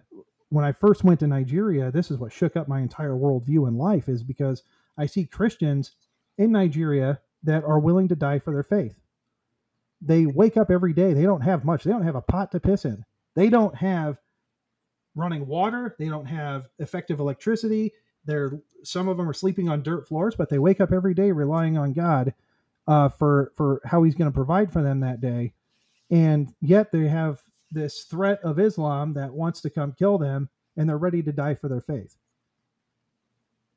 How many Christians do you know in the U.S. that are ready for that would die for their faith? Give up everything they own, everything they have for their faith? Not very many. And how do we talk about the biggest target in today's society is the white Christian conservative male? I mean, you think that's only in the U.S.?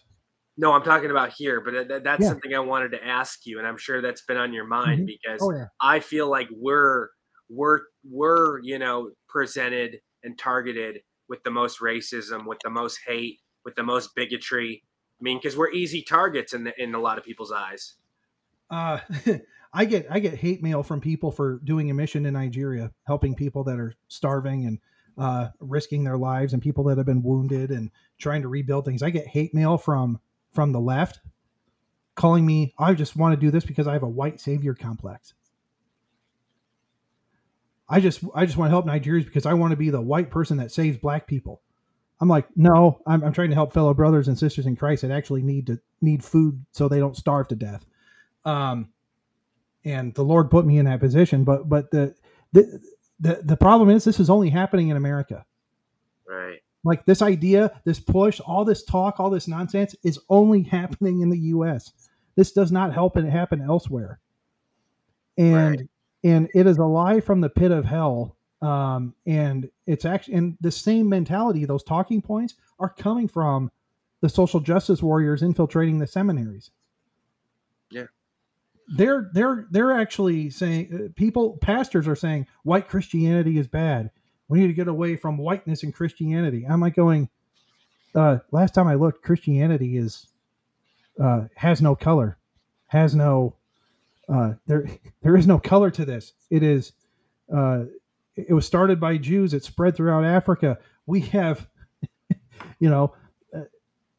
and they have to attack this part of our society. This is the last bastion that they have to attack. They've got the media, they got education, they got our politics, they have everything else. But if you attack the church, and this is the way they're doing it, and why they're saying white Christian, and why they're going after that, because it's another way to put a ticking time bomb into what used to unite us as a country was our Christianity. Yeah, we'd have different denominations, but it was another unifier we had in the country. So this is another way for them to put division within America once again, and even within religious institutions, and destroy it. Everything social justice, critical race theory, all this, everything that this touches is a ticking time bomb waiting to blow things up. And everything it touches, it blows things up if we accept it and accept the premise. Right. And you know what really drives me nuts, and I got to let you go here in like the next 2 minutes or so. And I love talking to you. I could talk to you all day. What you're doing with the mission, I think is phenomenal. But what drives me nuts is they don't talk about the persecutions enough of Christians over where you're giving assistance. And this is happening not just there. It's happening in the Middle East. It's happening all over the place. And a lot of times it's just crickets, on our side. We don't talk about it. We don't try to give these people support, and these people don't have a lot of resources. And some of the, these people over there are some of the most religious people on earth. Yeah. And they're more like, I don't think enough people understand, like, these people over there are more dedicated to faith than anybody else anywhere else. I mean, you can't make this up.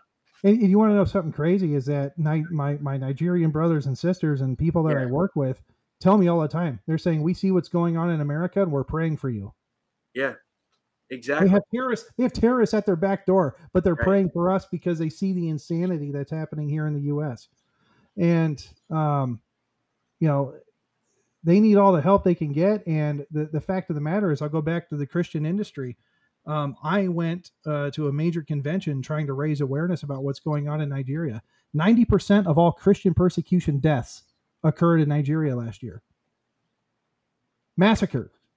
Little kids macheted to death. Old people burned alive. Mothers shot. This is what's going on in Nigeria. And essentially, Big Eva says, well, if you want to get word out about what's going on, you got to pay us. Like, no one volunteers and magically wants to have us on their shows and promote what we're doing unless there's a lot of money that comes with it. And that's why I'm out here right now. I'm trying, getting word out about, what I've done and word out about what we're doing with the mission. But this is the sad state of where we are. It's terrible, man. It's freaking terrible. I feel bad. I feel horrible. And how long? I don't think I asked you. How long have you been doing this mission stuff over there? Since 2011. It's been 12 years now. And have you guys raised a lot of money and helped a lot of people? I'm sure you have. I started our organization 3 years ago because I saw a lot of people talking about the problem, raising money for the problem, but the money's not going to Nigeria. It's not really helping Christians on the ground. Right. So I wanted to start an organization that actually helps Christians on the ground in Nigeria instead of just talking about the issue. And so since we've started, we've been able to touch over 500,000 lives. We've built an orphanage. We have a school that we've built for an IDP camp that serves 300 kids. We pay for everything, all education paid for by us and their uniforms. And we run regular medical interventions every month with people who've been attacked. And we respond to attacks within 48 hours. So after a village is attacked, we're there with food, aid, and medicine, trying to help these people get into a place where they have shelter and food so they can live. Yeah. And it's what we've been working on. And for the short amount of 3 years, I can't believe how far we've gotten, but we got a long way to go. And the other thing that makes us controversial, because I always do something controversial, is we train village security teams how to protect themselves. We train them on security awareness and come up with a plan to evacuate or put up a first line of defense so they can save lives. And no one has ever done that before. Right. And before you go, you won an award for one of your documentaries. Explain that real quick before you go. Oh, that was with our video game documentary. I said we did festivals all over the place. Yeah. Got Best Documentary Award at the International Film Festival. That went everywhere, but that was my first documentary, and that just, one thing leads to another. But like I said, I had a come to Jesus moment where I said, I'm done with all this, just the secular stuff. I'm going to put everything into a cause where I can hopefully change things. Amen, man. Amen. And I know you're an entrepreneur. Any upcoming projects you want to announce? Anything you're working on? Primarily, I'm focused on Nigeria because we have such a huge thing going on out there, and the attacks have increased. And politically speaking, I'll just say this. The Biden administration has made things worse in Nigeria.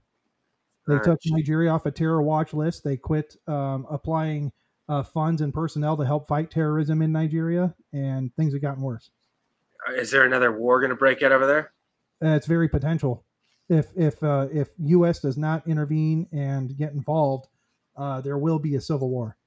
And I know you haven't made a film since 2018. Are you going to make another one soon? Well, I did Enemies Within the Church. So that was in 2021 is when we released that. Oh, what was the 2018 film? There's a 2015 film, which was Enemies Within. Then we did Enemies Within the Church. That took 3.5 years to make. Oh, so okay. We started production on that in 2018. Released that in November of 2020 is when we released that. Gotcha. Yeah, sorry. And then next film, we have a few things on the docket that we're looking at possibly doing, but primarily my mission right now is Nigeria. Amen. Amen. Tell everybody where they can find you, where they can get involved. Equippingthepersecuted.org. Equippingthepersecuted.org is where they can find out about the mission. You can look up our films online. Type in Enemies Within the Church, Enemies Within Movie with Judd, Saul, Trevor Loudon. You can check all that stuff out, and I hope it wakes you up a little bit. Even people that watch our films now even say it's still relevant what we said back then today, and they learn a lot. What was it like working with Trevor Loudon? Was that awesome? He ruined my life. He's the ultimate commie hunter. He's a commie savant. He knows everything about left-wing activities and where everything's happening and going.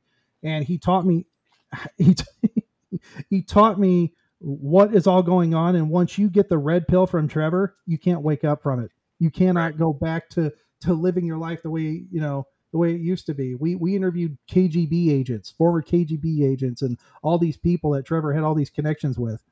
And when you know how the sausage is really made, you can't go back. Right. All right, Judd. Well, pleasure having you, man. We'll have you back soon. We're going to be right back, everybody, with Murray Sabrin. Take a quick commercial. Stay with us. Thanks. Looks like you've been sleeping well. Megan, he's back. The My Pillow guy. And you're looking good. Still feeling good. Well, just when you thought it couldn't get any better, we've got the best pillow ever, My Pillow 2.0. Wow, it's so soft and smooth. It's cool to the touch. How did you do that? Well, we took My Pillow's patented fill and combined it with this new technology that we didn't have back then when I invented My Pillow to bring you the best pillow in history, My Pillow 2.0. Just like all of you, I never imagined that My Pillow could get any better. That's why I haven't changed it in nearly 20 years. Then I heard about a revolutionary new technology, and I knew I had to bring it to you all. My Pillow 2.0 is truly the next generation of My Pillow. The My Pillow 2.0 is cooler and softer than the last My Pillow. It is so comfortable to sleep on at night. I look forward to going to bed, and I wake up well rested in the morning. Sleep is all about temperature and height. My Pillow 2.0's patented adjustable fill is going to give you the exact individual support you need from your head to your bed. And now here's where it gets even better. We've all experienced those temperature-related sleep interruptions where you get too hot, you toss and turn, you flip your pillow over to the cool side. Well, all that's gone with my brand new My Pillow 2.0 cooling fabric that's made with temperature-regulating thread. The best sleep just got even better. Whether you have a MyPillow or not, you need to get the brand new MyPillow 2.0. Call or go to MyPillow.com now. Use your promo code, and for a limited time when you buy one, you'll get a second one absolutely free. You're sleeping even better. And cooler, too. And you're looking good. Feeling good. I knew you would. Visit MyPillow.com. I'm Mike Lindell, and I'm excited to announce my new product, My Coffee. I get products all the time from entrepreneurs for my new platform, mystore.com. And when I tried My Coffee for the first time, I was blown away. It is the best coffee I've ever had in my life. I spent the last 4 months doing my due diligence, and this family-owned business micromanages every step from the fields to the cup to ensure the best quality coffee you're ever going to have. It starts with the beans that are grown in Honduras. Honduras's volcanic soil and humid climate make the perfect growing conditions for coffee plants, which produce the best beans ever. Then each batch is tested for its aroma, taste, and other aspects to meet the highest standards in the coffee industry. And after that, it goes into production, which is all done right here in the USA. It's like you're getting that small batch specialty coffee, but delivered right to your front door. So go to mystore.com or call the number on your screen. Use the promo code and you'll get your very own My Coffee for 25% off. You guys all know that I've traveled the country for the past year and a half. I've stayed in hundreds of hotels. I've tried every coffee out there. Well, some of the coffees have that terrible aftertaste, some that leave me jittery, or I get an upset stomach. Well, My Coffee is different. It's the richest, smoothest, best coffee I've ever had. My Coffee comes in a variety of flavors. You get them ground or whole bean. Plus, it's certified organic and non-GMO. I guarantee it'll be the best coffee you've ever had. So go to mystore.com or call the number on your screen. Use your promo code and you'll get My Coffee for 25% off. And I'm going to give you deep discounts on all my store products. That's mystore.com. It's my new platform for USA entrepreneurs. Please order now.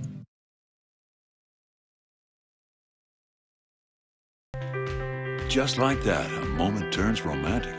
So why pause to take a pill?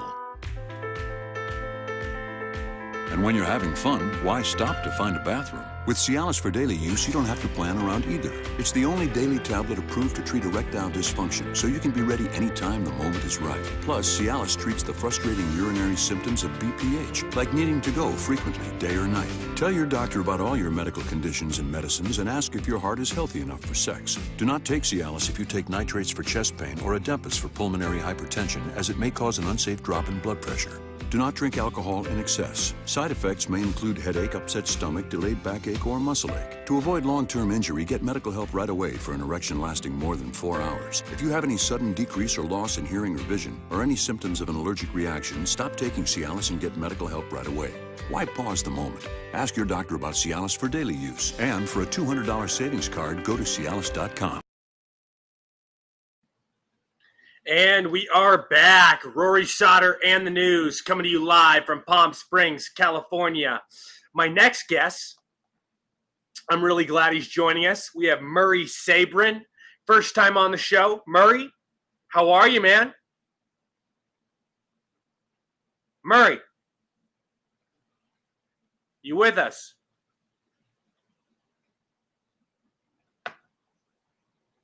Murray, you there?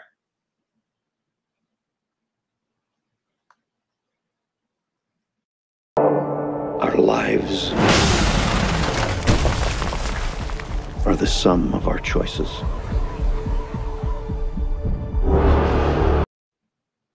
Murray, are you with us? Murray. How are you? Hey, Murray Sabrin, joining us for the first time. It's an honor to have you here, sir. First and foremost, give us a bio, a background, how it all started for you, all that fun jazz. Well, in 2 days, it'll be my 74th anniversary of coming to America when I was a 2.5-year-old. Wow. I came here with my parents and older brother from West Germany, where I was born in 1946.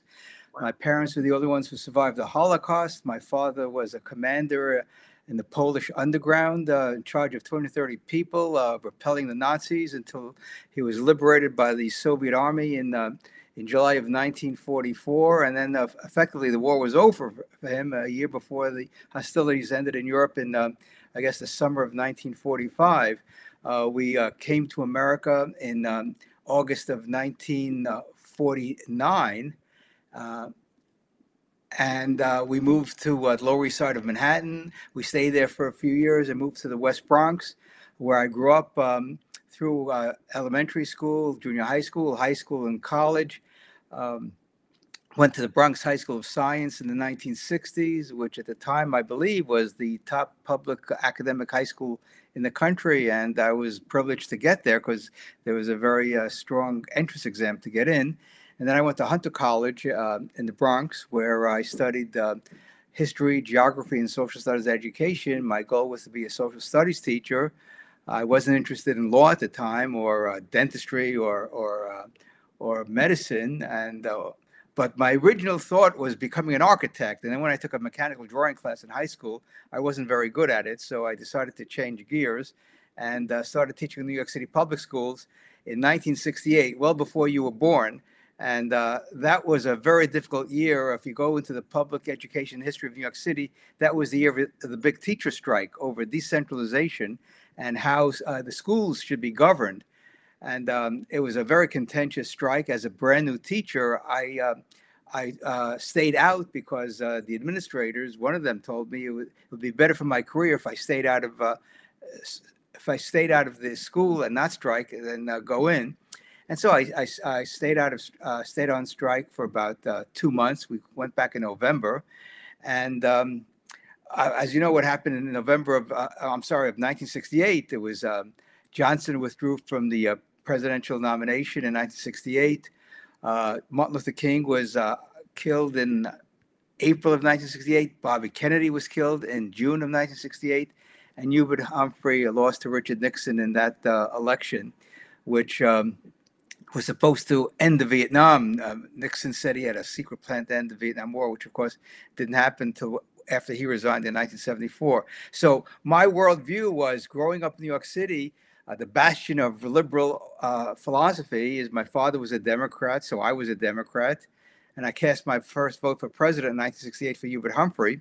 And that was the first and last time I voted for a Democrat in 1968.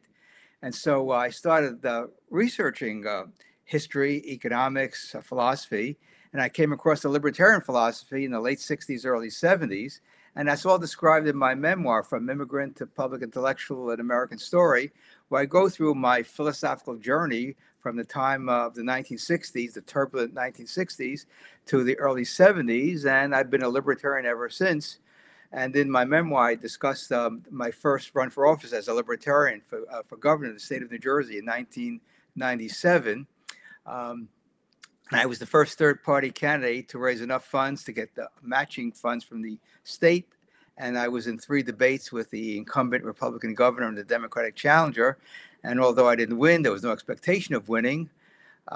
We had an impact on public policy, like raising the speed limit to 65, getting automobile insurance reform done by deregulating the market a few years later when Jim McGreevey, the Democratic candidate, won the governorship in 2001 and basically implemented my plan for automobile insurance reform. And we also struck a blow, Rory, for free speech.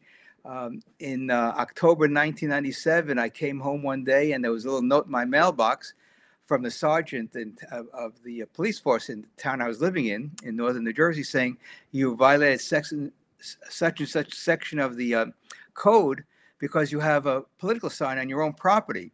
So our campaign attorney went to the court. The Superior Court judge threw it out. And now we have a free speech case law that you're allowed to put a political sign on your property in the state of New Jersey. Incredible that even free speech was under attack in 1997. But before that, I got my PhD at Rutgers University in economic geography. I wrote a dissertation on inflation, how inflation spreads through the economy and affects employment, production, what have you. And I had the great fortune and privilege to have the libertarian philosopher, economist, and historian Murray Rothbard on my dissertation committee. I was allowed to bring in an outside member, and he was a great teacher with all his writings that I started reading in the early 70s. And from one of his books, I got the idea for my dissertation topic on the spread of inflation in America. So I did that. And then eventually I got a job teaching at Ramapo College in 1985 on a temporary basis, which turned into 3 emergency hires. And eventually I got a tenure track position. I got tenure in 1990, promoted to associate professor in 1992, and full professor in 1996. And my first book was published in 1995 of How to Create a Tax-Free America, where we would phase out Social Security, Medicare, Medicaid, and replace them with personal responsibility in the nonprofit sector so people can save for themselves and donate to nonprofit health centers, which I helped create one in northern New Jersey in 15 years ago. And so in the book, I describe how we can have a tax-free society which would provide all the goods and services we want from the private sector and all the services that government provides us today very costly and inefficiently through the nonprofit sector, whether it's education, whether it's nonprofit medical centers, like I mentioned, I helped create. These are ideas that have been around for centuries, literally centuries in America, and we should just resurrect those ideas because it would give us a prosperous economy with no inflation by getting rid of the Federal Reserve, or at least the Federal Reserve making the dollar as good as gold again, and not having to worry about 1040s or 1099s or W3s or whatever else you have to file. We would save a ton of money as a society on filing taxes and having an army of bureaucrats at the IRS trying to enforce the tax code.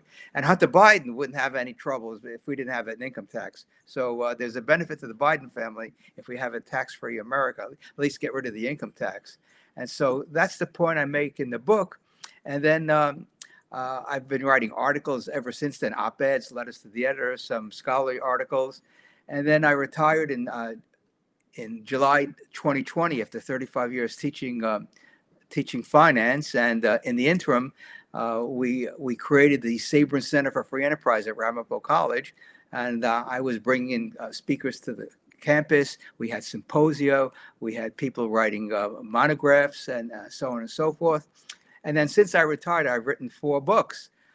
2 books on healthcare, universal medical care from conception to end of life. In other words, how to create a free market medical care system by getting rid of employer-based insurance, getting rid of Medicare and Medicaid over the long term being 5, 10, 15 years. But we do a lot of these things pretty quickly. And then I wrote a book on, before I retired, I wrote a book called Why the Federal Reserve Sucks, Why the Federal Reserve is an engine of inflation, creates bubbles, enriches the 1%. In other words, everything that's wrong with America can be blamed. A lot of things can be blamed on the Federal Reserve because they create these bubbles that they give us booms and busts, which we know very painful. The busts, the last one being the housing bubble bursting 15 years ago, 16 years ago. And I've written a book on how entrepreneurs can use whatever system we have today to provide better insurance for their employees. That's called The Finance of Healthcare. And the last book I published that came out November of 2022 is my memoir. It doesn't go through the last 20 years of my life, but it gives people an opportunity to see how I came to America, the son of Holocaust survivors, and started learning about the world we live in. And the conclusion I reached, Rory, is very simple. In 1959, I became a U.S. citizen at age 12 and have been faithful to the Constitution. I believe that the principles of the Constitution, the Declaration of Independence, if they had been applied throughout American history, we wouldn't have had a civil war. We wouldn't have all these endless wars overseas. We wouldn't have sky-high prices. We wouldn't have government spying on us with the Patriot Act.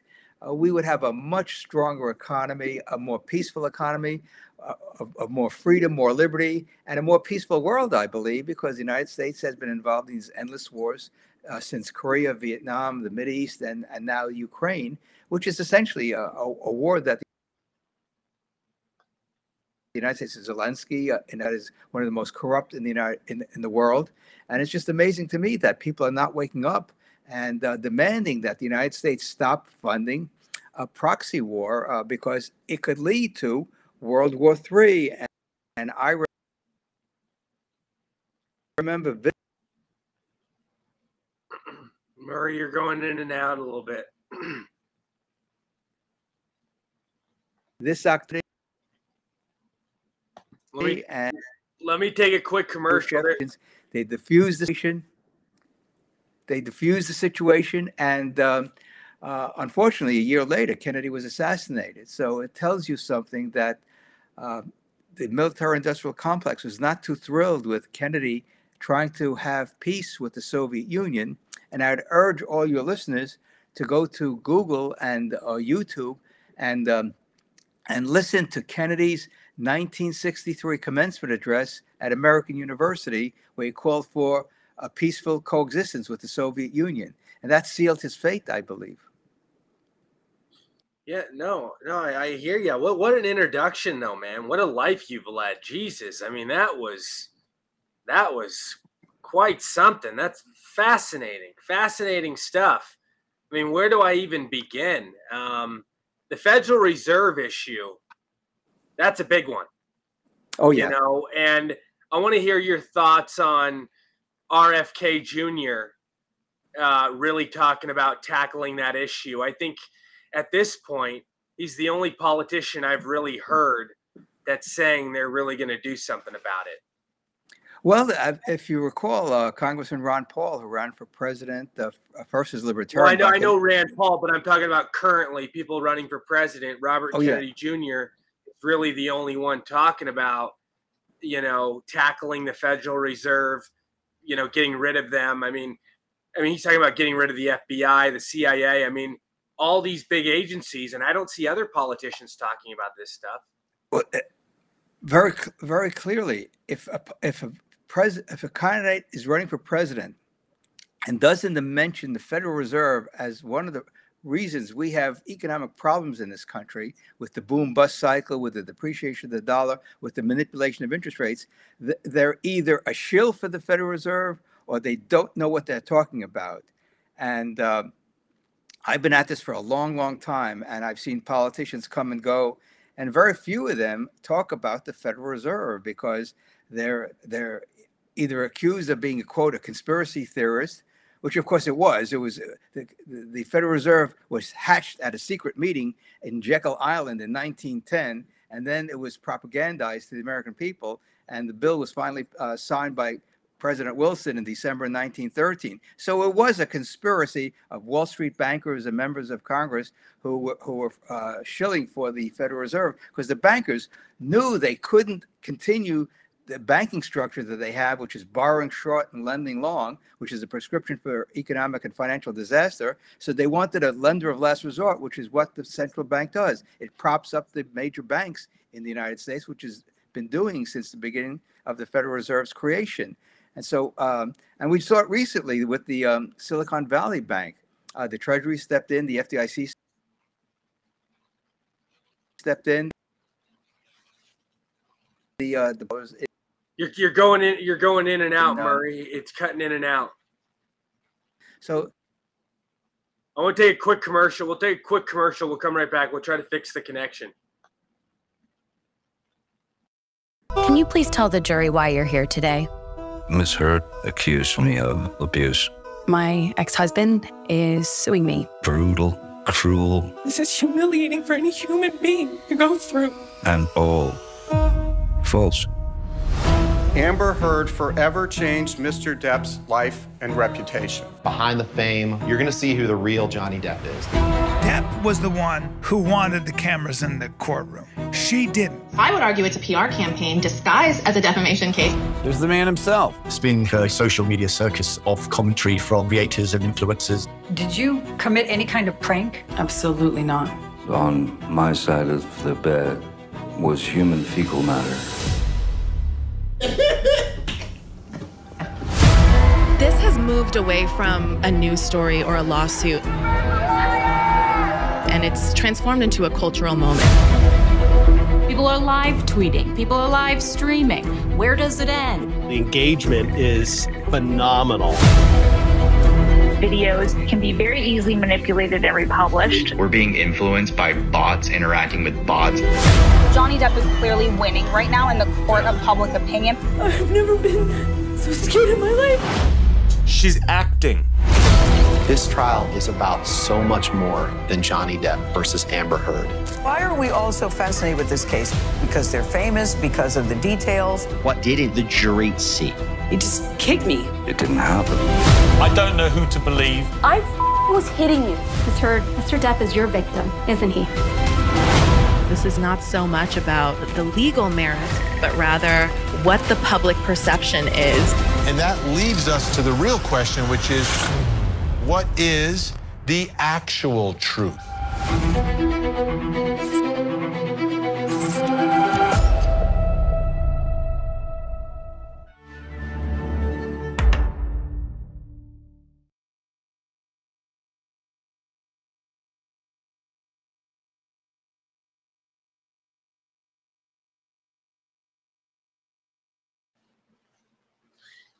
And we are back. Murray, you back with us?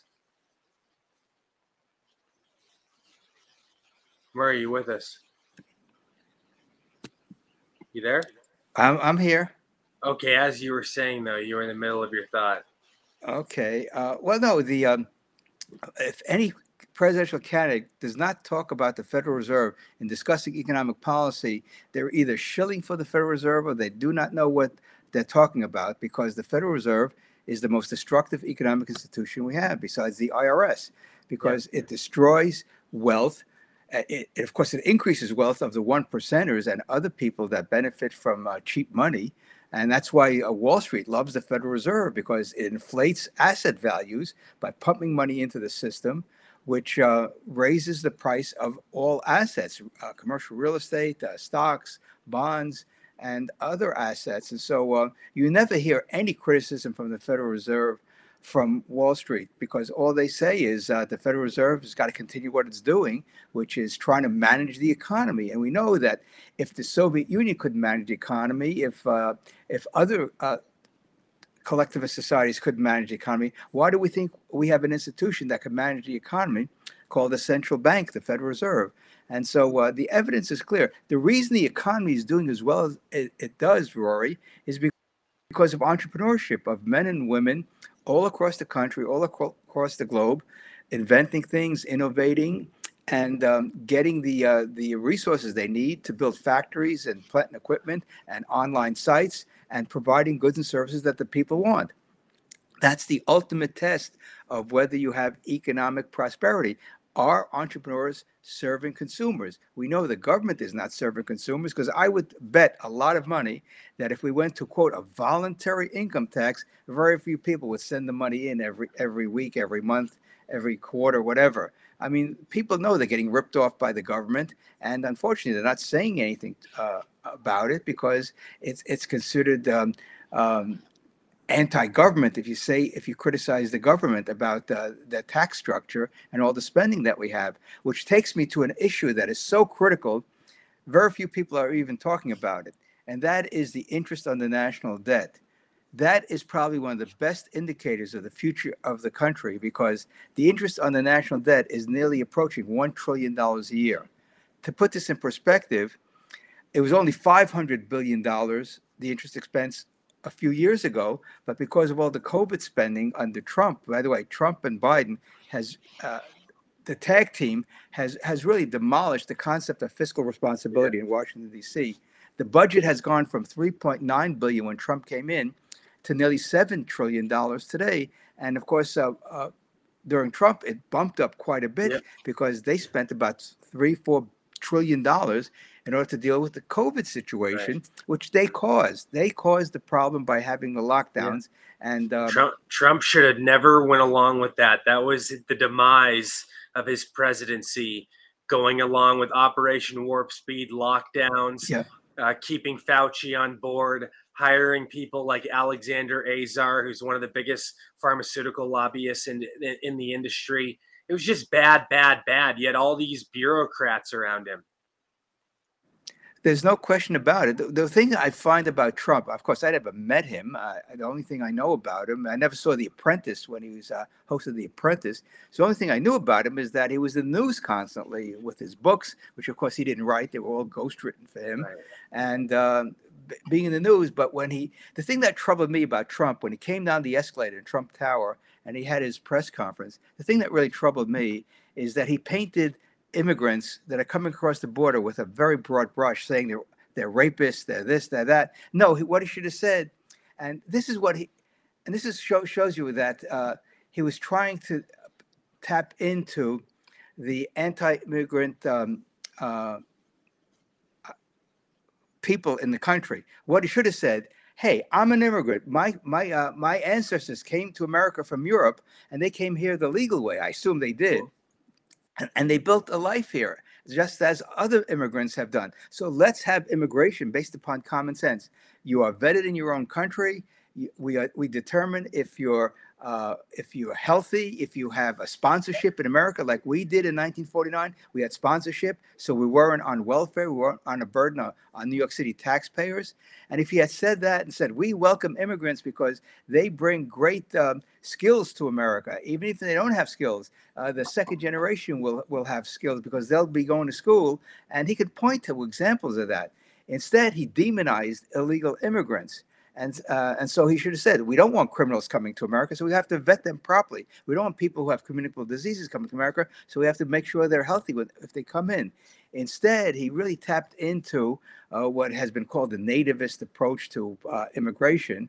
And that turned me off right away, being an immigrant myself, but being someone who proposes legal immigration, where you have an orderly way of people coming to America, so they're not a burden on the taxpayers. They're not coming in by stealth, and we don't know who's coming in. And the irony is that if you're an American citizen and you leave the country and come back, you have to show a passport. Immigrants are coming to the country not showing any passport, not showing any major identification, not showing health issues. And that's not the proper way to do it, to come into a country where you historically you're welcome with open arms, but do it the right way, as my late father used to say. There's a right way and a wrong way of doing it. Always choose the right. And our immigration policy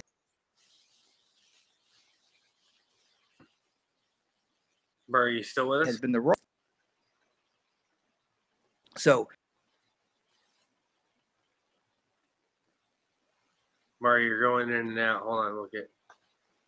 I'm right back. Bad Let's connect. see if we still got Murray. Murray, you still with us? You froze up on us, Murray. Give me a second. Sure. Try to fix this.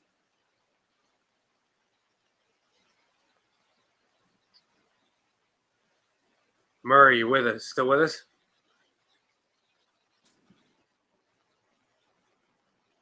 Yeah, let me take. Should I go to Chrome? Yeah, go to Chrome. I'll take a quick break. We'll finish up. We'll finish up here. But yeah, go to Chrome. Go to Chrome. Yeah, absolutely. That'll be the best connection. We'll be right back, everybody. Stay with us. Our lives are the sum of our choices.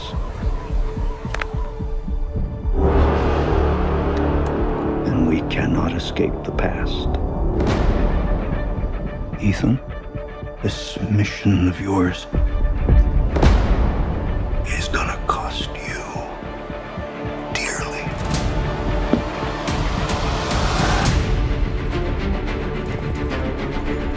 The world is changing. Truth is vanishing. War is coming. It's been a long time, friend. You've no idea the power I represent. It knows your story and how it ends.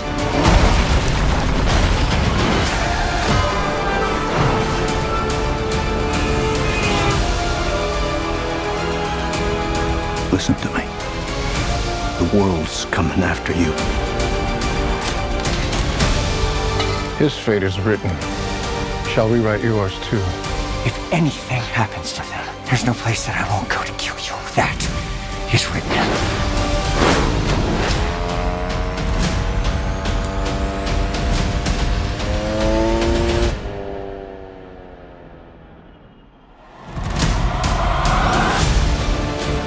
Ethan, what's your objective? What's your ultimate objective?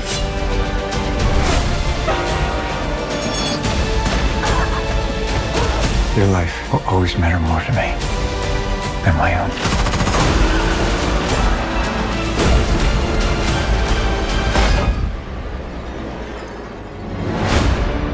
None of our lives can matter more than this mission. I don't accept that.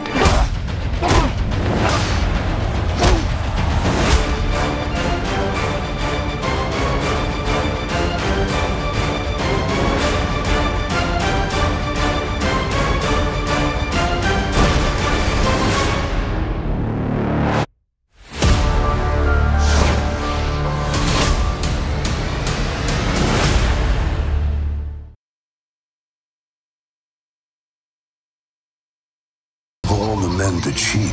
You picked John Kramer? The cancer is still spreading. I'm afraid there's nothing else we can do. There is one person who might be able to help. Our program is a two-pronged treatment outside Mexico City. The results have been stunning. She saved my life. You're in very good hands with us. After that, what happens then? Your whole life happens then. John Kramer. According to these scans, the tumor was never removed. How much time do I have? Months, at best. I still have a lot of work that needs to be done.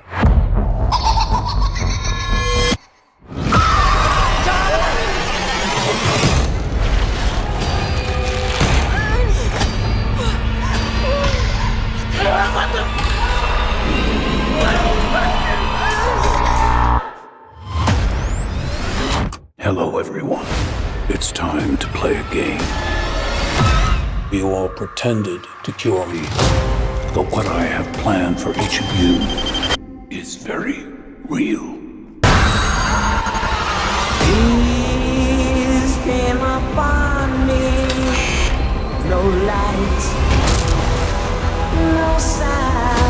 The only thing I have not provided is your anesthetic. But trust me, you will want to remain alert.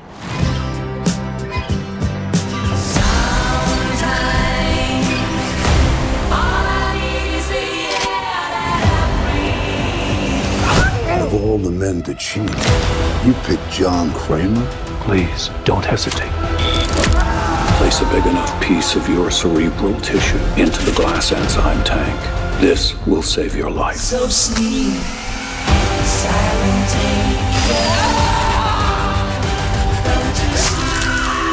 This is not retribution. It's a reawakening.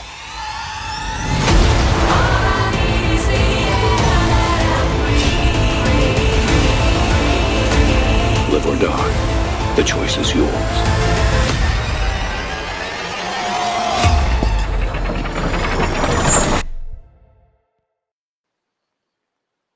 And we are back. Murray, you with us?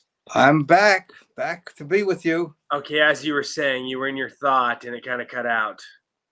Well, the thing is, this presidential election should be quite interesting because we have a welfare-warfare state that's been evolving for the past 100+ years. I guess ever since the Spanish-American War. And I wanted War. to go back to what you said about Trump, and I have my issues with Trump. I voted for him twice.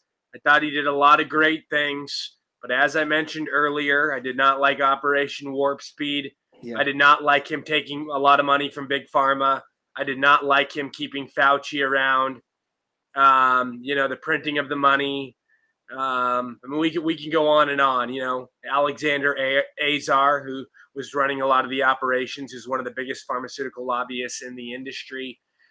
But when he made that speech about immigrants, when he was first announcing, I think that was taken out of context. I know you got a little upset and you thought he was attacking immigrants, but I think that was a little taken out of context. Fair to say?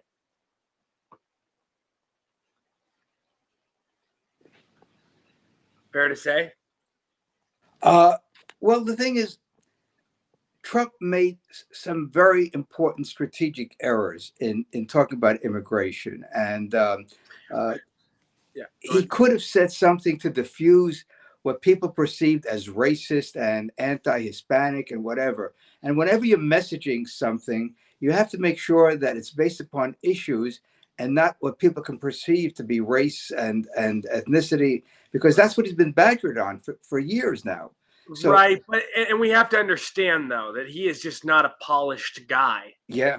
He's just not. He just says what he says, and it's unlike anything we've ever seen before in politics. I mean, is he hilarious? Does he have a great personality? Absolutely. Is some of the shit he says a little crazy and out of line? Yes. Does some of the stuff that he says on Truth Social and his social media accounts drive me nuts? Yes. And I think it's alienated, a certain amount of people. But at the same time, I do have to say that's the messaging on the social media did benefit him in ways. So I have to look at it from both sides. I can't just look at it from one side and say, that was damaging. But I do think the way his New Yorker personality is, that's just him. Yep. Unfiltered, says what he wants, very outrageous, just out there, eccentric in a way, doesn't live by the status quo, Well, the thing is, he could have diffused the Adam Schiffs and the Nancy Pelosi's and the Charles Schumers of the world and the media by saying to them, you think I colluded with Russia, that you think I'm somewhat of an agent of Putin. Well, here's what we're going to do. He could have said this in December of 2016 when after he was elected, or as soon as he got into office in January of 2020. He could have said, you people think I'm corrupt. I'm an agent of a foreign government. I'm going to appoint Alan Dershowitz, who voted for Hillary Clinton, who's a Harvard law professor for 60 years. And I'm going to appoint him to a commission to investigate these allegations. And I'm going to sign a contract with the people of America. And you should sign it too, that if Alan Dershowitz and his commission finds collusion, I will resign. And if he doesn't find collusion, you will resign. he would have checkmated his opposition right from the get-go. And unfortunately, rather than doing something tactical like that, he didn't do it. When it comes to COVID, what he should have said to the public when Fauci said so many people are going to die if we don't have the lockdowns and we don't do this or that, he should have said, you know what? I need a second opinion or a third opinion. So I want to put together a very quick town hall meeting of people from across the country who are epidemiologists, virologists, and other experts on this in this field, and find out what's the best treatment. And if he had done that, that would have been leadership on his part, saying, I'm not going to accept anyone's word for what they believe, even though he's, quote, the top doctor in the federal government. I need other opinions. And so when it comes to, quote, public health, you need a variety of opinions, because we know that everything that Fauci told us was untrue now. And yet people accept it as the gospel. And unfortunately, the medical profession accepted it as the gospel. Rather than being skeptical, they discounted all the other protocols to deal with COVID. They thought that everyone should get vaccinated, when the evidence was clear that the people that were more susceptible were the people who were elderly with underlying conditions. If you were young and generally healthy, you were not affected. There was no reason to close down the schools. Sweden didn't close down the schools, and they didn't have one child COVID death. So again, as an academic, I like to have all sides of the story to make up my own mind as to what is the reality of going on, and use my own skills as with reason and logic and data to reach a conclusion. Unfortunately, Trump doesn't come from the academic world. He comes from basically the marketing world. That's what he does best, because he's not a great manager. Given his tenure as president, look how many people left his administration. I mean, he had so many people leave the administration, from Secretary of Defense, his chief of staff, his national security advisor. And then he brings in John Bolton, one of the architects of the neoconservative foreign policy, as his national security advisor. And I said, what is this guy doing? He's bringing somebody who believes in a policy that he doesn't believe in. So I don't know where his head was when he appointed John Bolton as national security advisor. And he surrounded himself with people from the swamp, from Washington, D.C., instead of bringing in outsiders who knew how to clean up Washington, or at least were going to try to clean up Washington. Instead, he thought he could do it all. And from the reports that we have, he really read any of the briefings prepared by him. And I think he had some good instincts about what was going on in Syria and other places. Yeah, we're having some issues with Murray. I don't know what's going on. Murray's connection. We're going to have to come back. There's some issues going on. But I totally agree with everything Murray's saying. Everything Murray's saying in terms of the lockdowns, in terms of, how that was the demise of Trump's presidency. I think that was the worst decision, how he went about things with closing down businesses, printing money, and keeping Fauci aboard. Alexander Azar, one of the biggest pharmaceutical lobbyists. I do want to welcome my next guest, because I don't know what's going on with Murray, and we also have Nate Loop in the green room as well. Jeremy Slayden is with us right now. I'm really happy you're here, buddy. Your first time on. First and foremost, give us a bio, a background, how it all started for you, all that fun jazz. Sure, man. Yeah. Well, thank you for having me on. So, really quick background. I'm a Tennessee guy, grew up here in Middle Tennessee, a little town called Murfreesboro. Baseball player, ended up going and playing college baseball at Georgia Tech. Wow. And, back then I wasn't really into the things I'm into now. I just wanted to get to the big leagues. That was like a childhood dream. Right. And got to play with the Phillies after I would say a rocky or roller coaster ride of a college career. Some great moments, but also some really debilitating injuries as well. Yeah. And played with the Phillies for 7 seasons, got up to AAA, got to taste what the big leagues would be like in spring training a couple times, and hit a couple home runs up there, which was awesome. But ultimately I got hurt right there at the end. So I've got one of those kind of sad stories a little bit about my pro career, but I had a wonderful time pursuing that dream. Well, then after that, I went back to Atlanta. I got involved with sales, and I was selling roofing projects to the government. So, like Fulton County, Georgia, DeKalb County, Georgia, the state of Georgia itself, those were customers of mine. And so I was pretty in tune with political things from a business perspective for that reason. And in Atlanta, a lot of the BLM stuff was really going strong back in 2012, 2013. That was the whole Trayvon Martin thing. And basically, half of Atlanta had to shut down. So I saw that firsthand, and it really got me interested in researching what's really the truth here. And, more often than not, I found that the media was lying to me and lying to everybody else. And so many people were buying it hook, line, and sinker. And I got to the point I just couldn't stand it anymore. And then 2020 hit, and I felt strongly that I was being called by God to leave my sales career and begin to, seek truth and speak truth in the best way I could full time. So I launched a public platform called JSlay USA, and you can find me almost any platform. So Instagram's a good place to follow me for, quick updates, but Rumble's where I do a lot of the content like what you provide, more longer form interviews, and I also make some short documentaries and things like that. But then when it came to me, and I was like, well, what can I do to make some money? Number one, because the podcast wasn't doing it, at least not yet. Right. And I thought, what's my unique skill set where I can provide some solutions based on what I believe, while at the same time making money. And that's where the Warrior Mind, Body, and Soul program came from, and which is what I'm really pushing and promoting right now. But it's for men only, and it's a place for men to get together who are patriots. More often than not, they're Christian guys, and to get in shape physically. So there's a full-scale workout program that's a part of it. There's a comprehensive eating plan. There's soul building operations to get you out in the community doing some things that are positive. And it's really about relationship building, both with men that are in the group, as well as your family and your community as well. So that's what I'm in the middle of now. And the next round of that starts on August 12th.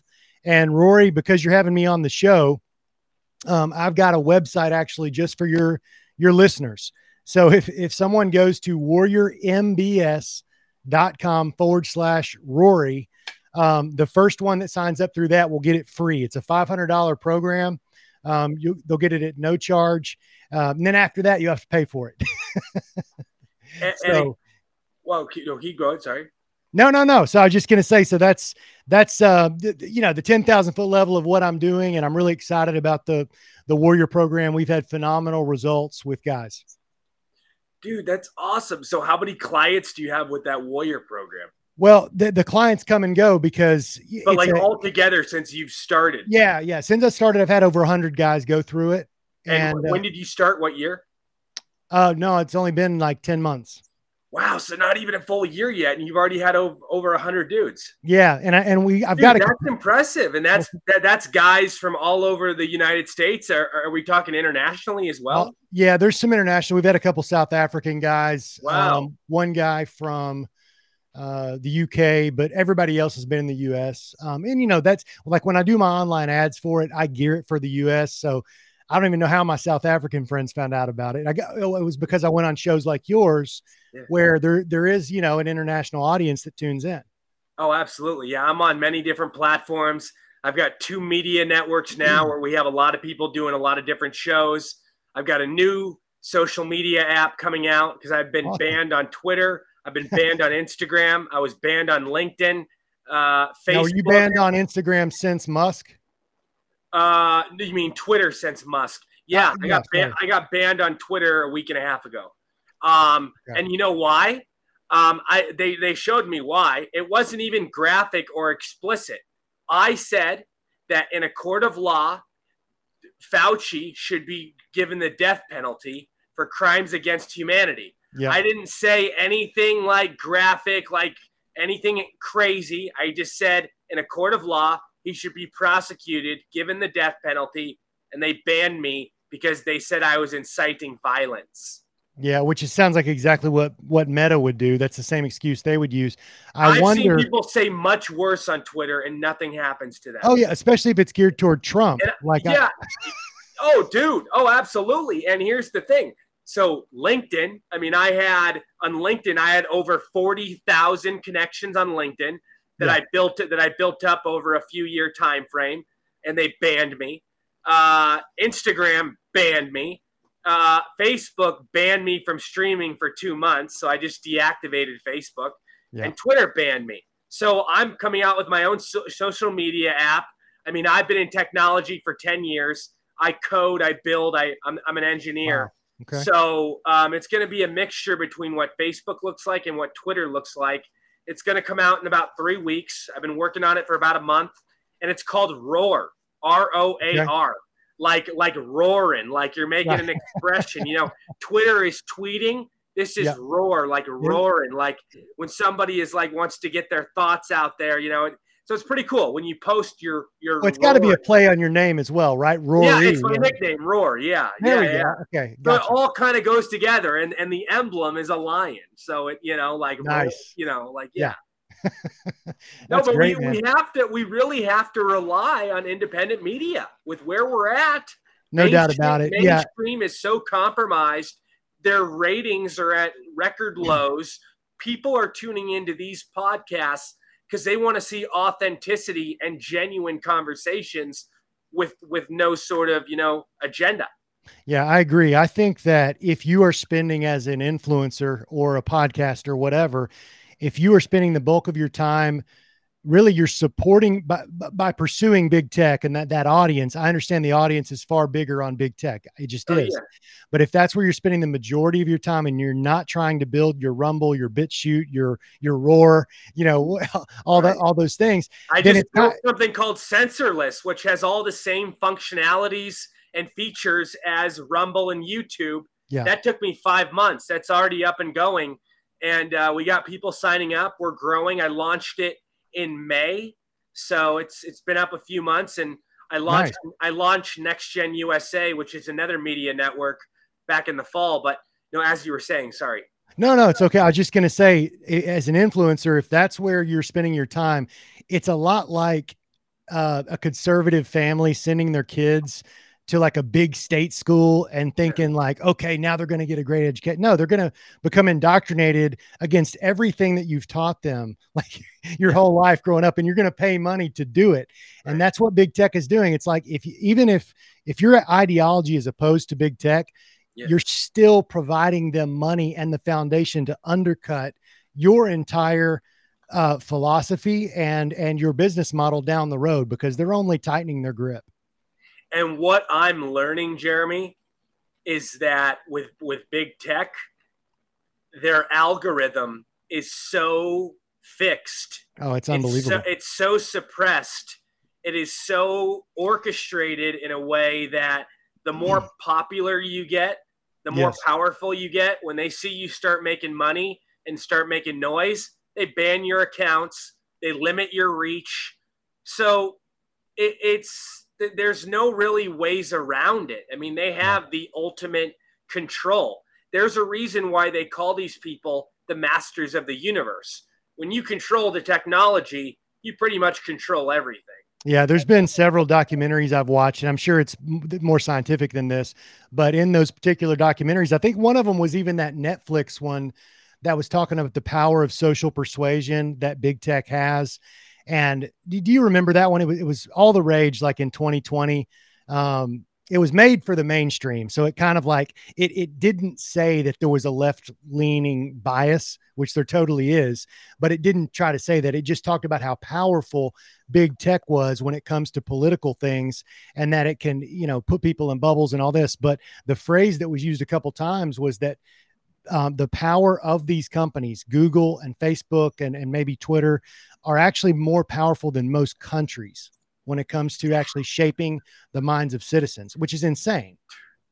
Dude, the mind manipulation, the brainwashing, the virtue signaling. I mean, I could go on and on, all these different fruitcake trends that continuously are repeated over and over, all this BLM, white guilt bullshit going on. I mean, like, fuck, I'm tired of this liberalism, man. I mean, this is all that they're indoctrinating us with on these platforms. I don't see conservative values being represented, you know? Yeah, not for long, because like you said, unless what you will see is like a PragerU or, you know, the Daily Wire. Well, they're going to give you some truth. They're going to, and I don't trust those guys at all. Yeah, well, I can't stand Ben Shapiro. He's a little freaking wimp, dude. A little weasel. Well, little rat. That was the point I was getting to. Was little rat. I mean, I like Matt Walsh though. Matt Walsh is the only one I like over there. I liked his documentary. What is the Woman? Oh, it was excellent. Yeah. So I'm not bagging on him as hard as you are, but I am saying there's certain like holy grails of the left that, as long as the right wing people that are getting more popular agree not to touch it, like the truth about 9/11 or the origins of COVID. Ben Shapiro is one of the first conservative guys to say, like, you should get the shot. Everybody should get the vaccine. Yeah, he did. He's one of the first to do it. And you'll notice other things that are really these key, like, mainstream ideals. As long as they either don't touch it or go along, then they can say whatever they want about BLM or about these social issues that maybe don't hold as much geopolitical weight. And Jeremy, I got to ask you, you brought up 9/11. Yeah. A lot of people have a lot of different opinions on that. Yeah. I mean, I've heard everything at this point. I think you probably have too. A lot. There's no fucking way that just happened. That was totally an inside job. If you look at Larry Silverstein, who is the owner of that building, he took out a terrorist insurance policy a week or two before the buildings were hit. Yeah. All the gold and the money was taken out from underneath the buildings a few days before the towers hit. I mean, we can go on and on. I mean, a lot of people say it was an excuse to invade the Middle East. Yeah. You know, you talk about stuff like Tower 7, which people still can't give us clear answers on. Donald Rumsfeld, a lot of sketchy shit. But you probably have your take on this, on everything.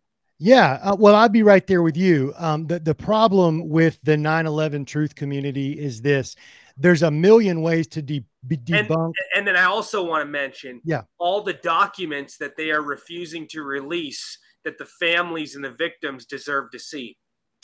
Yeah, absolutely. You're 100% right. Lack of transparency. Yes. Well, I think what I was saying is there's a million ways to debunk it, to debunk the official narrative, the 9/11 Commission report, and you can do that all day long. There's very few people, though, that have done a great job of saying, you know, here is actually what happened. So you can say what didn't happen, but a lot of people stop and they have an idea, maybe one aspect, but you have to bring in together, okay, how was the planning? How did they pull it off? As well as who benefited? What was the geopolitical benefit and which countries benefited the very most? And why didn't we attack Saudi Arabia where it came from? Because they give us so much money. That's the reason why. Because if you look at who was behind this, it was a lot of people out of Saudi Arabia, and we didn't go near them.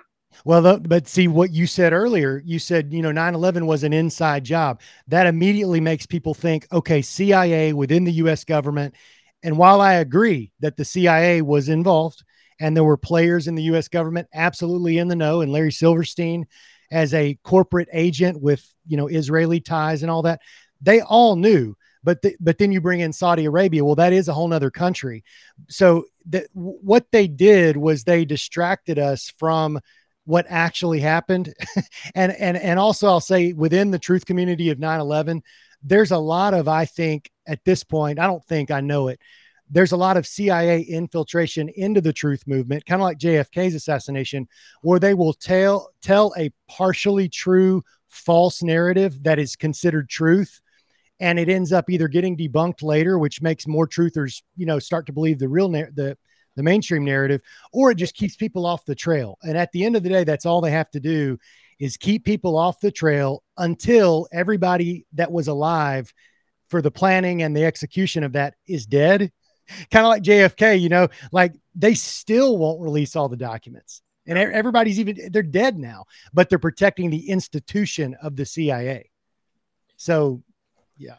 Do you think it could have been, a lot of people say controlled demolition just because the way the planes hit the buildings? I mean, had to be.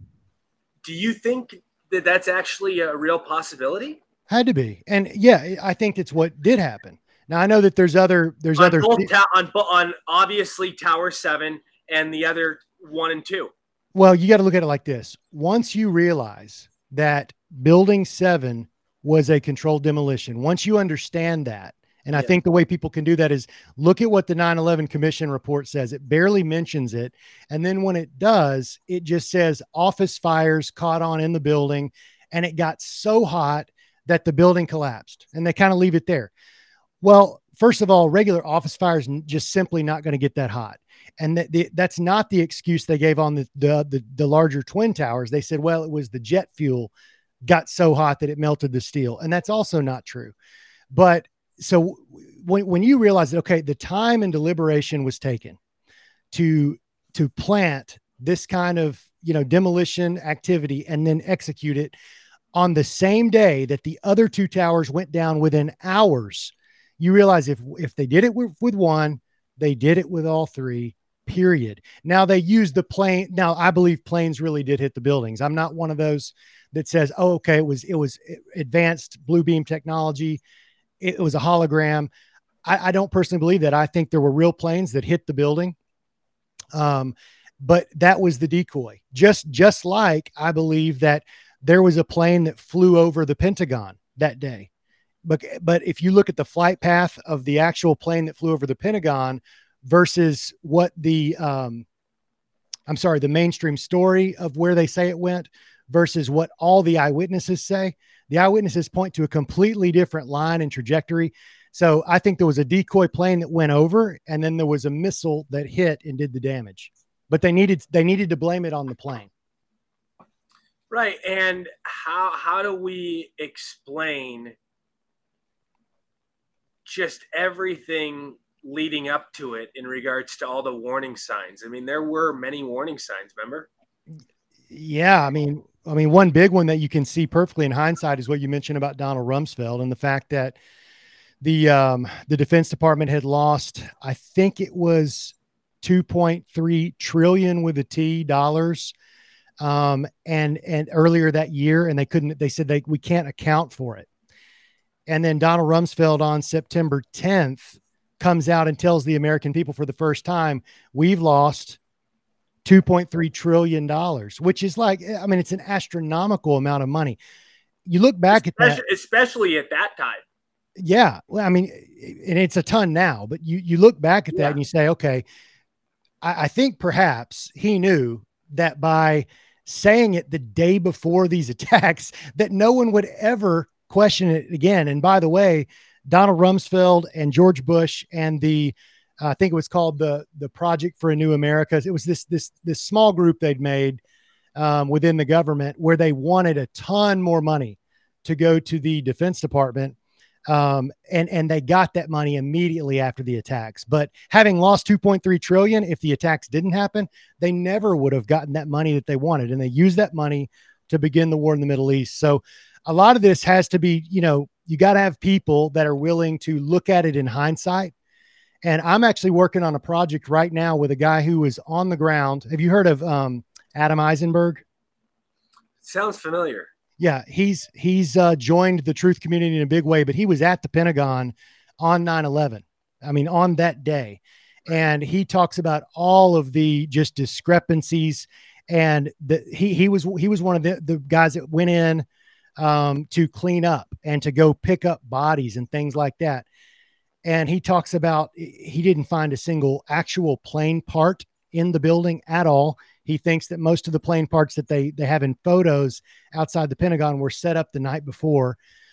He's got a great detailed interview he's done with me, but we're working on doing something to come out around 9/11 this year to, just once again, expose a lot of these things. But he's got an entire team looking at it from boots on the ground level, geopolitical level, who benefits, what were the telltale signs, as you're talking about, to try to put together an all-encompassing documentary.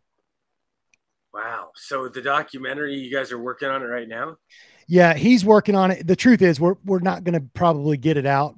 He's going to do an exclusive interview with me. I would love to get it out by this 9/11. It'll probably be the following. Yeah. But yeah, he's got a massive amount of information. And the thing is, with him being a guy who was in the military and on the ground at the Pentagon, he has access to things that most 9/11 truth researchers just can't touch. And what do you want the biggest take? What do you think the biggest takeaway will be from this for people that see it? That's a good one. I don't even know all the secrets he has. Yeah. I mean, the biggest takeaway, in terms of like a smoking gun, like one thing, I'm not sure, because different things matter a lot more to different people. Right. I think the biggest takeaway needs to be I'd say right now, do you know any polls on how many Americans, what the percentage is that actually buy the mainstream narrative versus do not? Do you know what the breakdown is? I don't know it currently, no. I mean, I haven't looked at the data in probably just months. Yeah. I used to follow it quite a bit, but now I haven't. What Yeah. is it, you know? If I had to guess, no, I heard a stat on this a while back, but it's probably not accurate anymore. If I had to guess now, I would say 70% of Americans still buy the mainstream narrative just because they've never taken the time to really dig in. And they saw an Alex They don't Jones go out of their comfort zone, and they want to watch what makes them feel good rather than seeing what the truth is. It's feelings over facts. Just like with COVID, people now who always have approved of the shots, and they've liked the Fauci thing and that whole bit, but now they hear about people, falling over and dying during a newscast and a comedy show and a sports field and all these things. And they just have to simply either turn a blind eye or say, well, that's just sudden adult death syndrome. Yeah, that didn't happen from the shot. Don't be a conspiracy theorist. That's right. Yeah, I mean, these people are naive and gullible, and they're sheep, and they buy into fear. And there's also pride, though, Rory, because like you said, people don't want to face what it would mean if they were wrong, because that would mean I have to admit how gullible I was. I have to admit I'm wrong about something that's killing people. There's a lot of guilt that would go with that, especially to those people that sat around the Thanksgiving table and told their family, like, unless you're vaccinated and wear a mask to Thanksgiving, like, you can't come. They'd have to go back on all that. Right. And I'm not rooting for anybody to be hurt or to die or anything like that. But there was a hell of a lot of vaccine shaming. There was a hell of a lot of ridiculing and mean people and just so aggressive that want forgiveness now and are saying sorry and are trying to get back in people's good graces. But it ruined friendships. It divided people. I have family. I would actually, Rory, love to see more of that. I've not seen many people at all. I've seen maybe an article in the Atlantic where it's like, so we were wrong about COVID. Can you forgive it? I saw like one, but in terms of people in my life, because I took a strong stand on freedom of choice, that was kind of my place. And I didn't get vaccinated. And there were thousands of people that are in my circles that either stopped talking to me or kind of, hated me for it out loud at some level. None of them have come back and been like, maybe I was wrong. So I would love to I would be gracious to someone that did, because like, okay, I get it. Like, you're one of the only people that has actually apologized, great. Let's seek truth together now. That's where I'd be. And I have, I know for a fact and really have thought about this clearly and in detail and how dangerous it's going to get when they lock us down again, because 70% of people bought into the fear and obeyed. And if that experiment worked the first time, there's no reason why these elites would not pull that shit again. Well, it's worked a bunch of times. I think they're going to try climate lockdowns. They're going to bring up a bunch of different narratives to say we need lockdowns and justify the reasoning. But continue. Sorry. No, it's okay. I had so many thoughts. I'll go back to finishing my original thought because I know I went down a rabbit trail on the percentage of people. I think I would say 70% of the American people still buy the mainstream narrative for whatever reason. Then I think probably 20% question it, but they can't give you a cohesive answer or a coherent answer on what they actually think happened. They just don't trust the government anymore. And they've heard, a story or two from somebody that kind of opened their eyes. There's probably only 10% of the American people that could give a valid motive reason on why the U.S. government and maybe some foreign players would plan this and carry it out against their own people. And that's a problem. So the biggest takeaway, I hope, is that people walk away being able not only to say, I no longer believe the mainstream narrative, but they can give a coherent answer on what they really believe happened. I hear you, man. And I want people to really see the light more and more. And they're just not. Too many people are stuck in their ways. I mean, and I was hoping for a long time that it would get better and people would, just like wake up. But we're living in a time where people are scarred.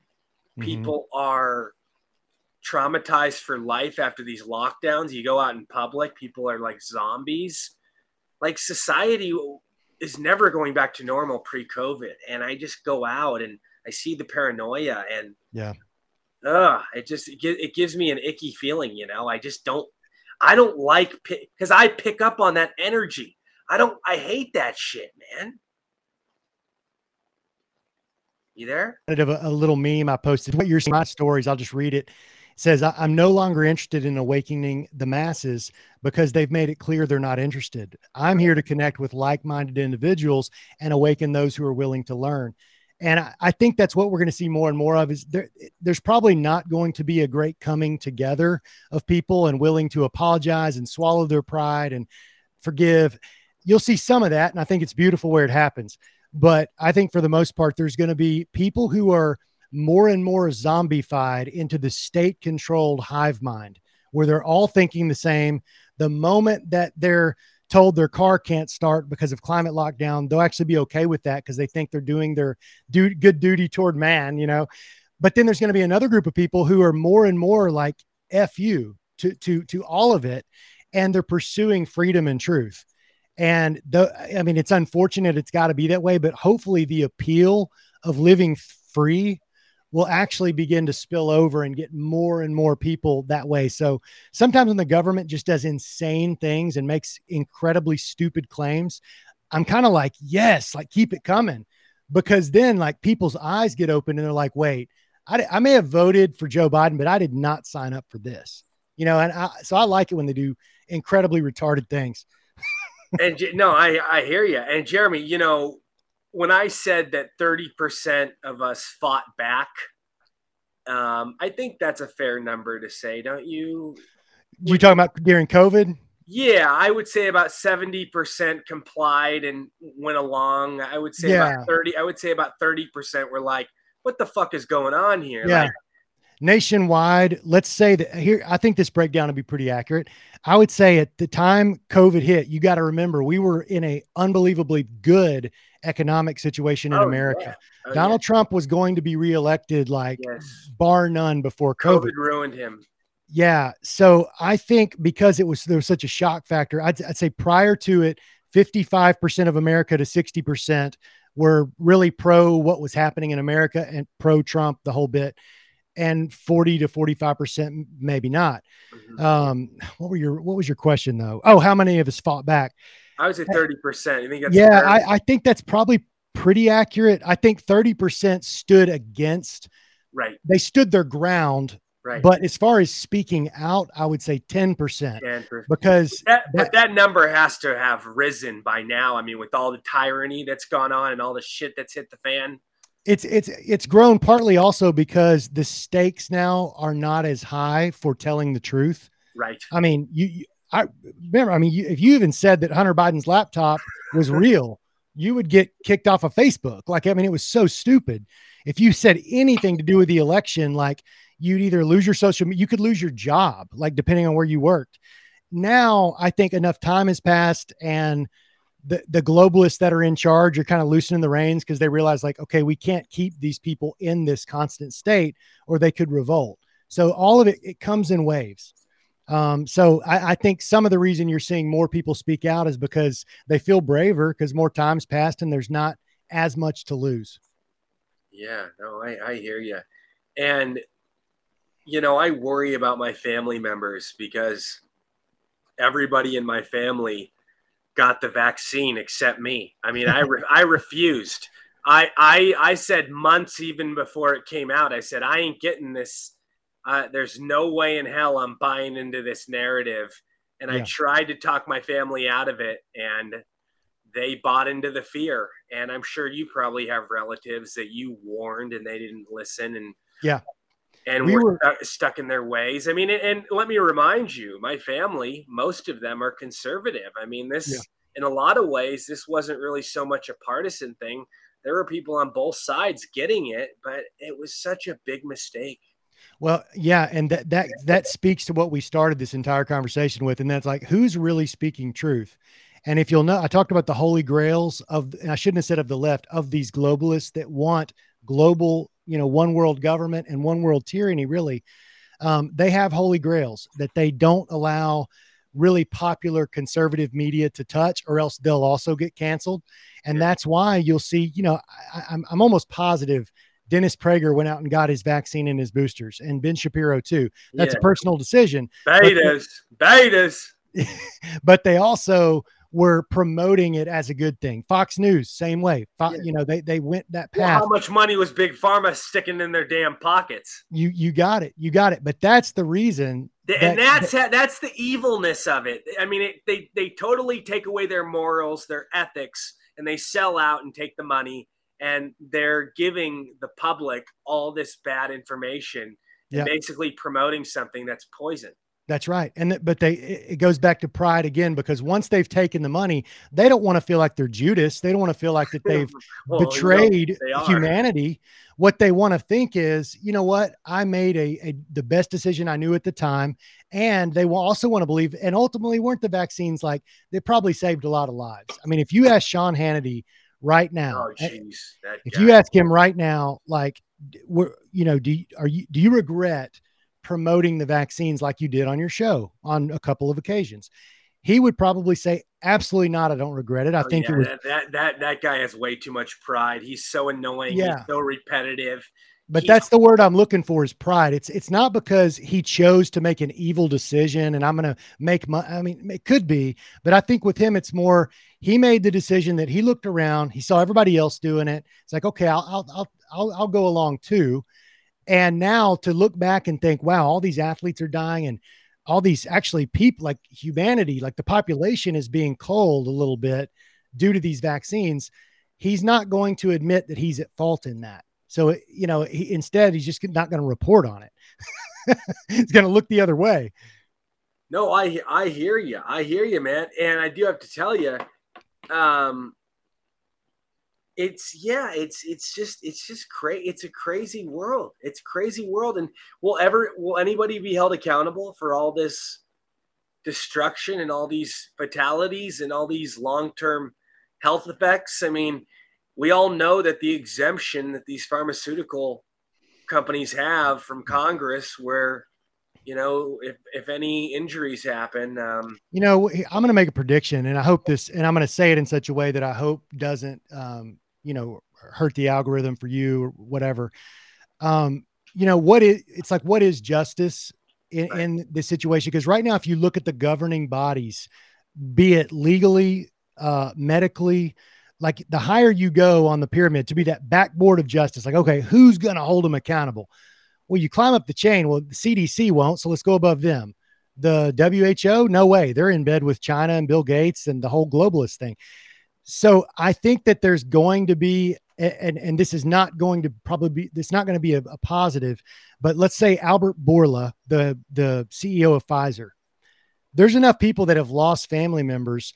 Somebody is going to pull a gun at some point on someone and take a shot, and they're going to call that justice, because there's two, be it Borla, Rochelle Walensky, Fauci, one of their family members, like something's going to happen somewhere. I'm not condoning it. I'm not saying that's a good thing, but I am saying there's enough pissed off people in the world.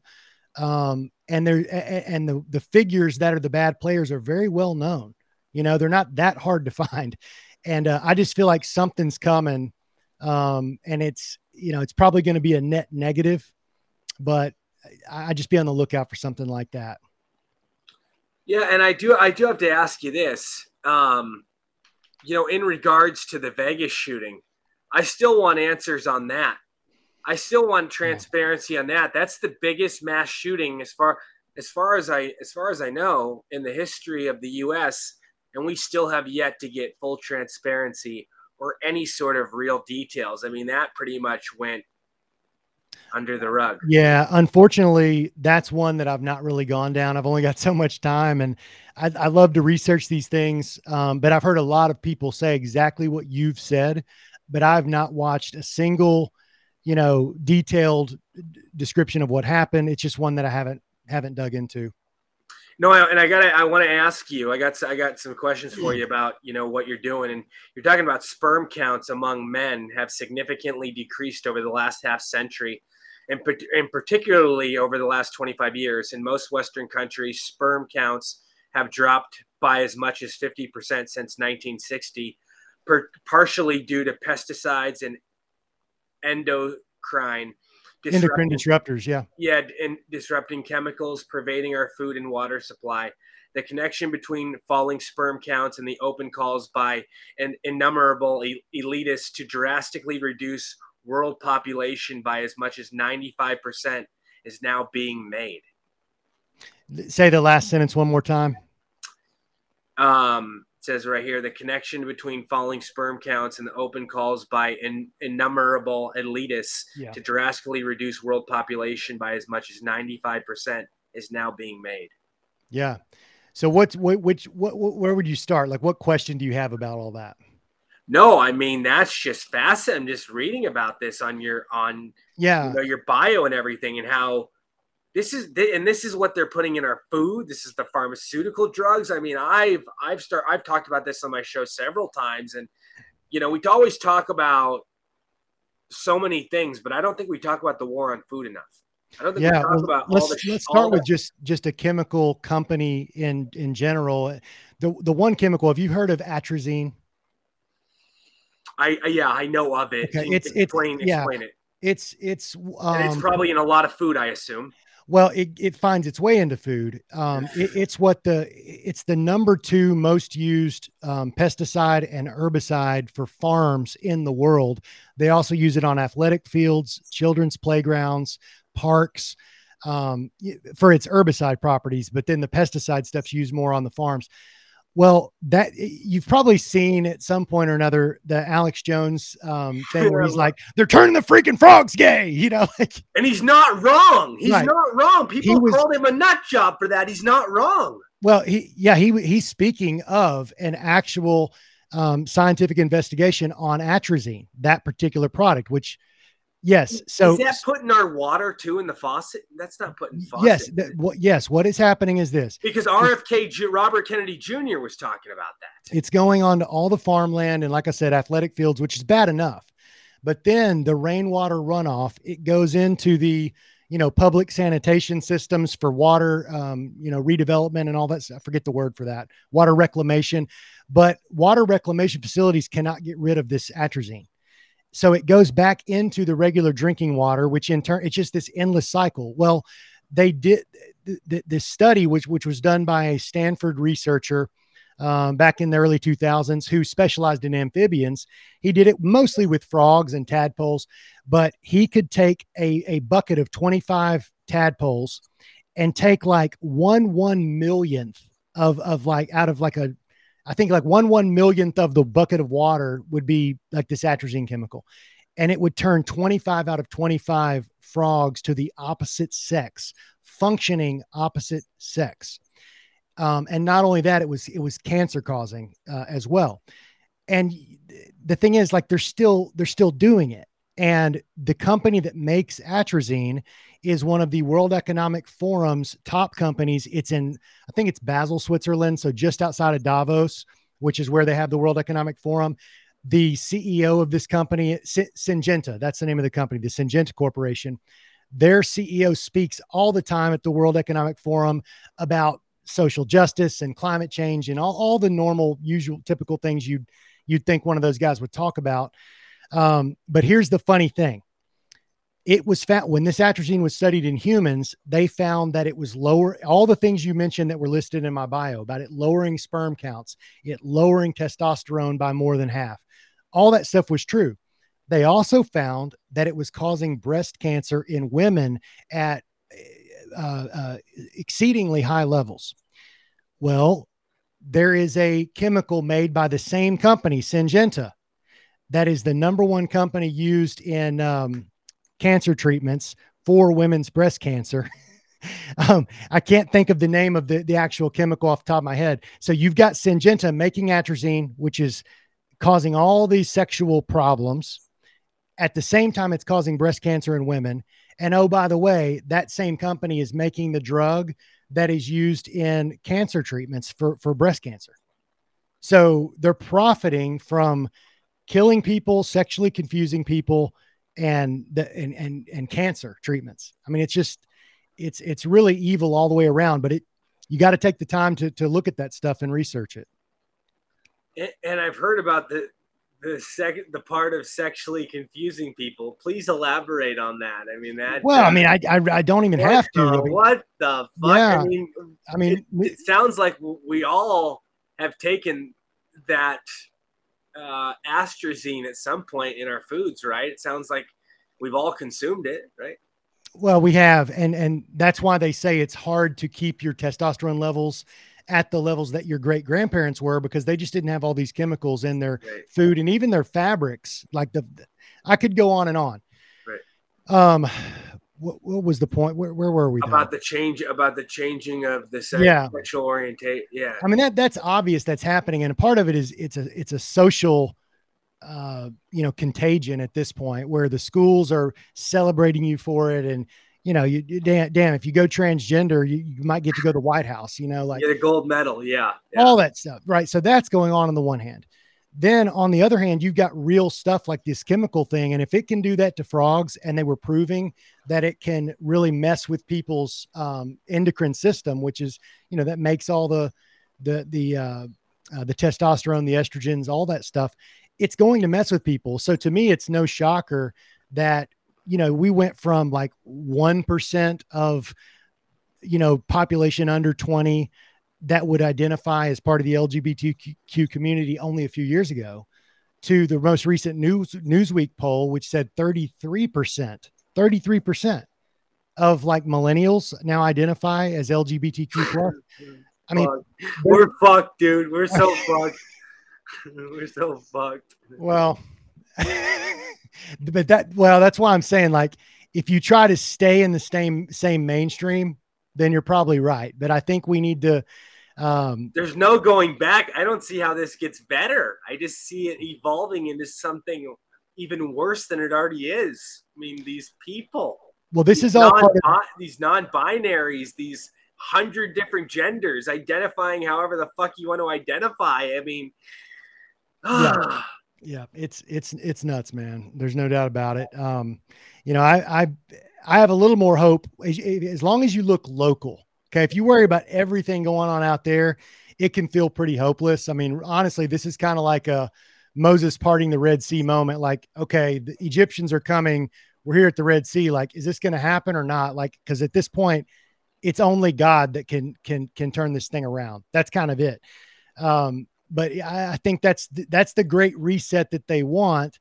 I'm still hoping for a great awakening, but I really think there's going to be two camps, man. I think there's going to be the great reset people that live in these fourth industrial revolution kind of cities. And then I think there's going to be, the wildlings, which are going to be, people like myself that are off the grid in a way, because they won't allow us to be there, and nor do we want to be. Oh, do you think eventually the cities will be invaded enough to the point where it's filled with homelessness and crime and people will want to be off the grid? I mean, do you think that's what it's coming to? Yes. I think it's already, I mean, you can already see the exodus happening out of New York and out of, Yeah. San Francisco and other places, people that live within the city limits, and they're not just insane. I mean, there's a mass exodus to Tennessee. I mean, almost everybody that moves into my neighborhood is from the West Coast or from New York, period. So we're already seeing that happen. But yeah, I really, and I don't think it's just going to be bad in terms of homelessness and those things. I think it's going to be bad in terms of surveillance, in terms of locking you down. Those 15-minute cities, I think that's code for you can't go 15 minutes of travel away without, explicit permission from the government. And people don't realize that. But I think that is, a leftist president administration and governor's wet dream, is to have that kind of control. No, absolutely. And I got to tell you, man, this whole sperm count thing and the low testosterone and the erectile dysfunction in the youth is very concerning. I mean, what do you do to prevent all this stuff? I mean, with the astrazine and all, like, how would you advise people to, I mean, there's a few things you can do right off the bat. I don't think anybody can fully avoid it, but what can we do? What can we do? Yeah, I'll give you. I want to know your routine, like I said. Yeah, few easy tips. So we do know that atrazine is used in pesticides, right, and herbicides. Yeah. So try to eat organic as much as you can from a farm. But is it really organic anymore? That's where I was going. From a farm that you can trust. So you need to do your research on and if you're buying from a big grocery store that's selling some organic brands, take some time, find the ground beef that you like that's from a farm where they get into detail about what they're actually feeding their cows. And it takes some time, but if you want to know, you got to do it. So that's one tip. It's better than just going and buying the cheap, stuff in the plastic that's just a regular Kroger brand or whatever. That's one. Two would be don't drink tap water. Because it's that's what I'm talking about, the water runoff. Three would be non-stick skillets. So there's a bunch of the different non-stick skillets out there. A lot of the coatings used in those are heavy endocrine disruptors, big time. So go with cast iron or go with, I forget, there's one non-stick coating that I can't think of which one it is because I've switched to all cast iron stuff. I know it's a little annoying because stuff can get stuck on the pan. But a lot of endocrine disruption and, the testosterone loss is coming from that as well. So, you just got to take some time to get educated, but that's three. Don't drink tap water, try to eat organic, and stay away from most nonstick skillets because that's right where you're cooking your food. And that those chemicals are getting into whatever you're eating. No, I hear you, man.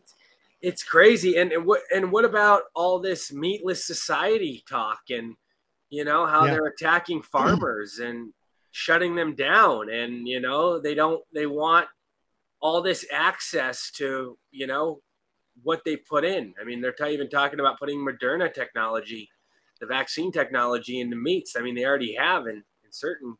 Yeah, I think in pork, they're doing it already. Yeah, again, you got to be educated on which food companies you're buying from. And if you can get to know like a local farmer, that's the best thing, in terms of milk, in terms of meats, all of that. But in terms of getting away from meats entirely, yeah, that's a plot and a plan to weaken, especially men. I'm a big believer that men have become exceedingly weak and effeminate and lack courage, and that not eating meat is a part of that. Now they'll claim otherwise. Say, no, our plant-based proteins all the same stuff. It's not. They want to weaken us. They want there to be fewer of us because it's more easily to control us. And you look on the back label of those Beyond Burger or one of the other ones, and it's like it reads like the back of a shampoo bottle. Like it doesn't, it doesn't even sound like food when you read it. It's a bunch of chemicals. So you want to put stuff in your body that you can describe to a child I think Right. that's a good rule of thumb. And Rory, I am going to have to run here. Not right at this second, but I just wanted you to know. Yeah. It's just like 10 more minutes. Just a few more things I just want to ask you real quick. Okay. I got a hard stop at 5:35. Okay, that's fine. Yeah. Pornography. You've spoken out about that. Explain that to the audience, because it's a big problem for young men. It's a big problem for men of all ages and even women. Yeah. I mean, people are going to therapy for addiction for this.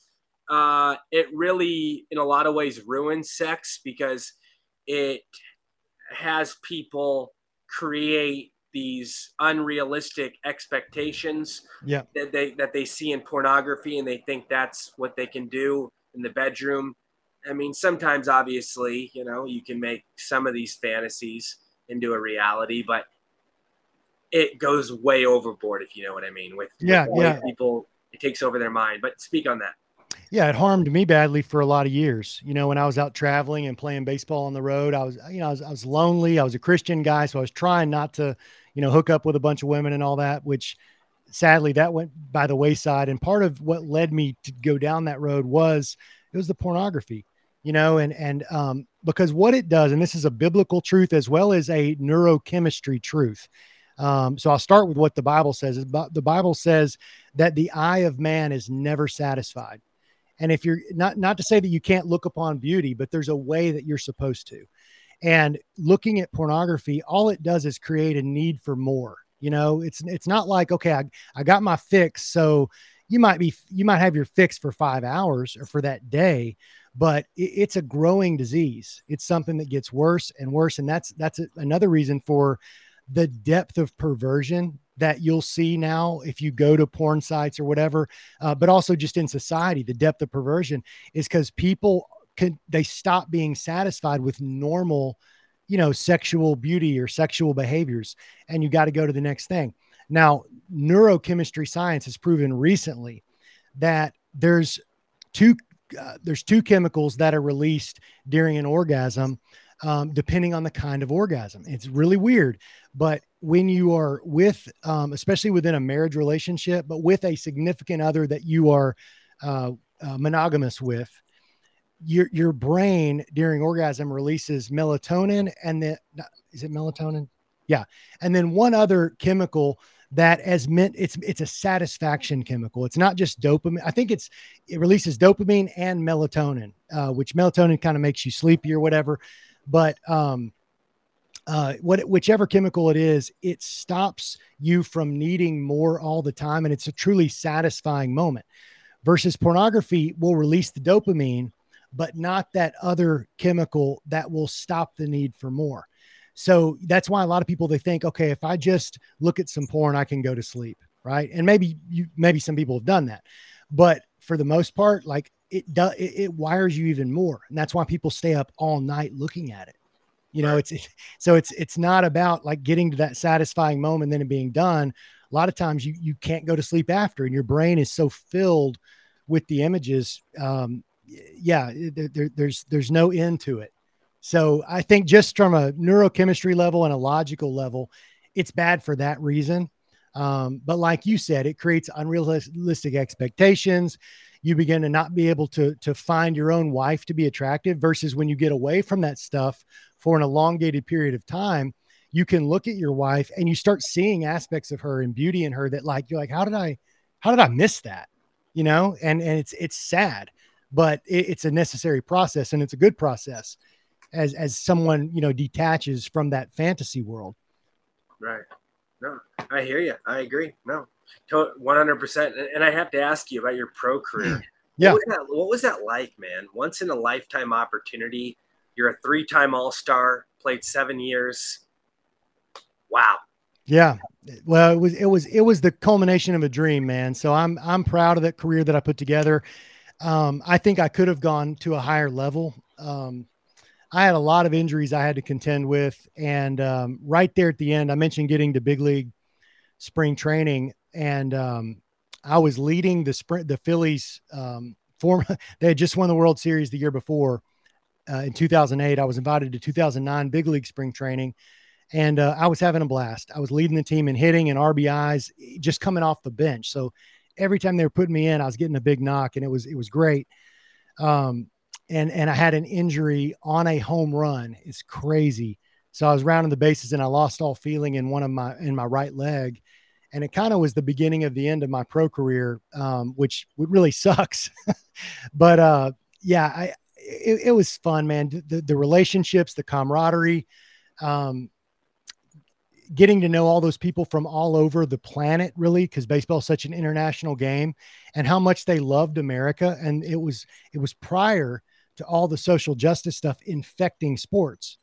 So you had people from other nations like streaming down tears during our national anthem, and they were pretty damn dark skinned.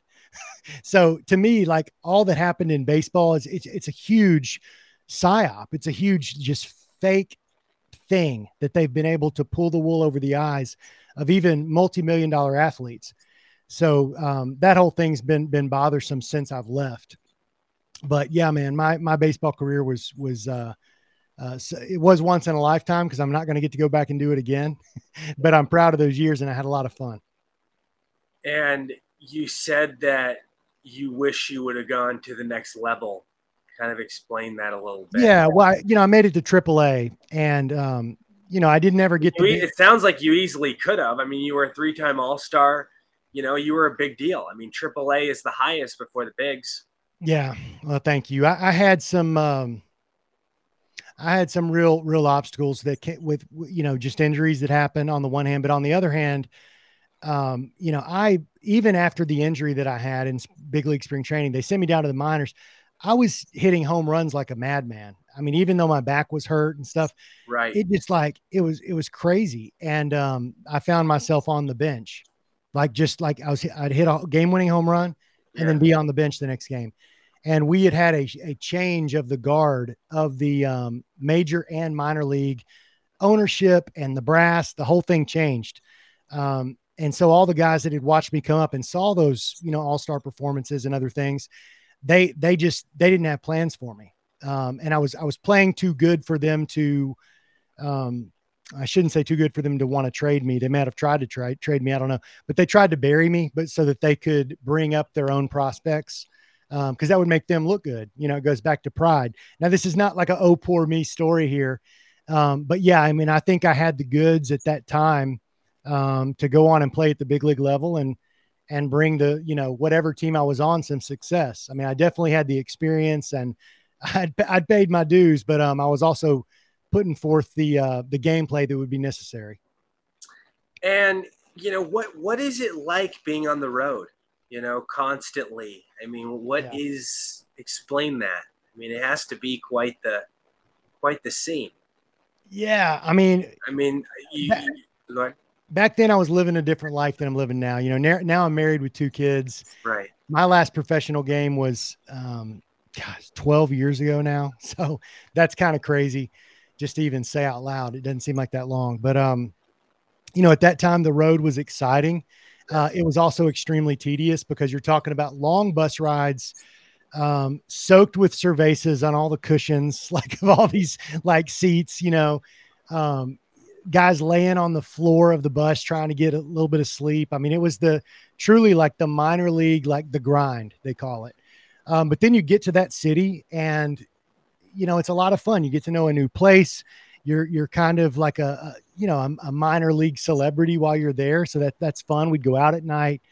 I got into some trouble like everybody else, did some things I'm embarrassed of, but also I took a lot of video. That's one thing, Rory. I actually took a ton of video of those days and nights and nights out that I've never released. And I've got some of the coolest, vulgarest. I just got an insane amount of footage that I've got to go back and go through at some point, because I bought one of the first high definition cameras that were on the market back in 2005, 2006. And man, I was getting all kind of fun stuff. So someday I'm gonna have to go back and make a little a day in the life type documentary. Oh, absolutely. I think that'd be fantastic. And I mean, how many different cities would you play in each year? Did you ever calculate that? Because I know, when you guys go there, you're usually there 2 or 3 games at a time, and then you move on. Yeah. Usually 3, maybe 4 games at a time. And Yeah. All you got to do is look at a league schedule. I forget how many teams were in like most minor leagues, but let's say there's 25 teams. That means you're going to travel quite a bit. And then each year you're going to a new 25 teams. That's 25 different cities. You add that up over 7 years, 7 times 25 plus your spring training. That mine was in Clearwater, Florida. That's another city that I got to know really well. I spent time in Arizona. Phoenix was where I played the Arizona Fall League. So I've lived in I think it's 25 states. Something nuts where I've at least spent a month or more, Now, looking back, Jeremy, do you think your partying, got in the way of achieving various things? You were talking about that earlier. You kind of got. There may have been a time or two. I'll put Did it it ever get out of control? Because I imagine, No. you're a good looking dude. You probably had, a lot of different women on the road. I mean, that's a lot of athletes are like that. I mean, that's how the game is, right? Yeah, I mean, not everybody. There's some really good dudes that are married and they don't cheat on their wives. There's a lot that do, Right. So I wouldn't want to paint everybody with that brush. Say that's just who they are. That's how it is. There's some guys that really walk the line. For me, did it get in the way? I definitely partied hard, but I was young. I was in shape. I knew how to rally, get up, sweat a bunch. Yeah. I remember I'll give you an example. There were a few times, I mean, baseball is a grind. You have to have some discipline, but you've also got to have release, and I probably could have been smarter about it from time to time, but there were a few times, man, where I can't, maybe this is just talent. Maybe it's me just needing to have a different consciousness that game. There were a few times where I knew that I partied too much the night before and I felt hungover going into the game, really bad. Yeah. And even thought about going to my coach saying I'm sick, but I didn't do it. I'd stay in the game and hitting going 2 for 4 with 2 home runs, just how does this happen? And other games you feel super fresh, super on point, and you go and you strike out 4 times. So sometimes it's really difficult to quantify. I would say if I wouldn't have gone out and partied at all, I would have played worse because it would have been so lonely and such a grind. And with no, I'm single, you need to get out and breathe the fresh air and have a drink, here and there, in my opinion. But if I would have reined it back, take it, it's out of on a scale from 1 to 10, if Josh Hamilton was a 10, partied to the point he couldn't play baseball, I was a 7, 6, where I got after it too much sometimes. If I reined that back to a 4, it probably would have been better for me. So it's more of a matter of my balance was off sometimes, right. But I wasn't one that let that stuff just get haywire where, I was approached by my coaches or nothing like that. Were roids a thing in your organization? Did anybody ever get caught with them? Yeah, some of the foreign guys did because they were trying to do it down in the Dominican, but you got to remember my pro career was not too long after the McGuire, Sosa, even Bonds. And the way that Major League Baseball cracked down was they cracked down in the minor leagues harsher than they did the big leagues because it's almost like if all of a sudden the WWE said no more steroids, okay, they want to do it in phases so that they wouldn't have just a bunch of skinny guys come out the next year. You know what I'm saying? So I think that they piled on the minors to make sure that we weren't using.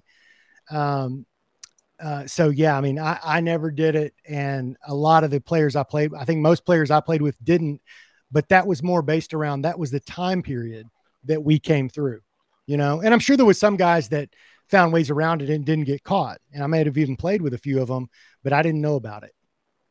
Now I have to ask you, what do you think of baseball at this moment with it going woke and kind of, they're buying into it and then basically they're giving in. being suckers. Well, I'll preface it with this. This has to be my last answer. Yeah. I've already gone Well, past yeah, my we'll deadline. conclude. We'll conclude here. I know Yeah. you got to go out with the wife and the family. And Yeah. it's Friday night, and Yeah, I you love got it. interviewing you, man. I got to get you back on soon, man. I could Yeah, talk let me to you be for your hours first and guest hours. next time. Let me be your first guest next time, because we get into Friday night, man. That's a tough night for me. Right, yeah, because I want to talk about all the stuff that you're working on, because I know you got a lot of different things that you sent me that you want to talk about, the New World Order, the World Economic Forum, different groups. And Yeah, we could go deep on any one. Today was like a general, for your audience, like this might have been a 10,000 foot level on, some things that I kind of know a little bit about. But yeah, we can go deep. But to answer your question about, about sports going woke, especially baseball. Yeah. Well, all of them at this point, but baseball, I wanted to ask you about that because that was your profession. Yeah, it wasn't at the time you were playing. Yeah, it wasn't. There's a different. 2 years ago, I was really angry with. I didn't watch any baseball up until like last year a little bit, and this year I'm watching some. And I went to a minor league game recently. Yeah. Because I see it, the whole social justice thing, but we're long past, for now, the big BLM riots and George Floyd and Breonna Taylor and all that junk, those fake and used stories. I think that what you have with these athletes, because I've been around them and I've got the, I can say this, you've got guys with big bodies, big muscles, and very little courage and very little knowledge of what's really going on. And at the end of the day, they're taught the most courageous thing you can do is to keep that uniform on and live out your dream. And they're told, if you don't go out and kneel and hold the hand of, hold the black rope or whatever it was the baseball players did, which was kind of different than in the other sports, then you're not really part of the team and you could be endangering your career. So, because they're dopey and they're all they're thinking is, my allegiance is to my team and to making it to the big leagues. That's what they do, and then they see some big stars in the big leagues do it. And they're like, well, okay, they're doing it too. So it's a lot like the COVID shots. Really.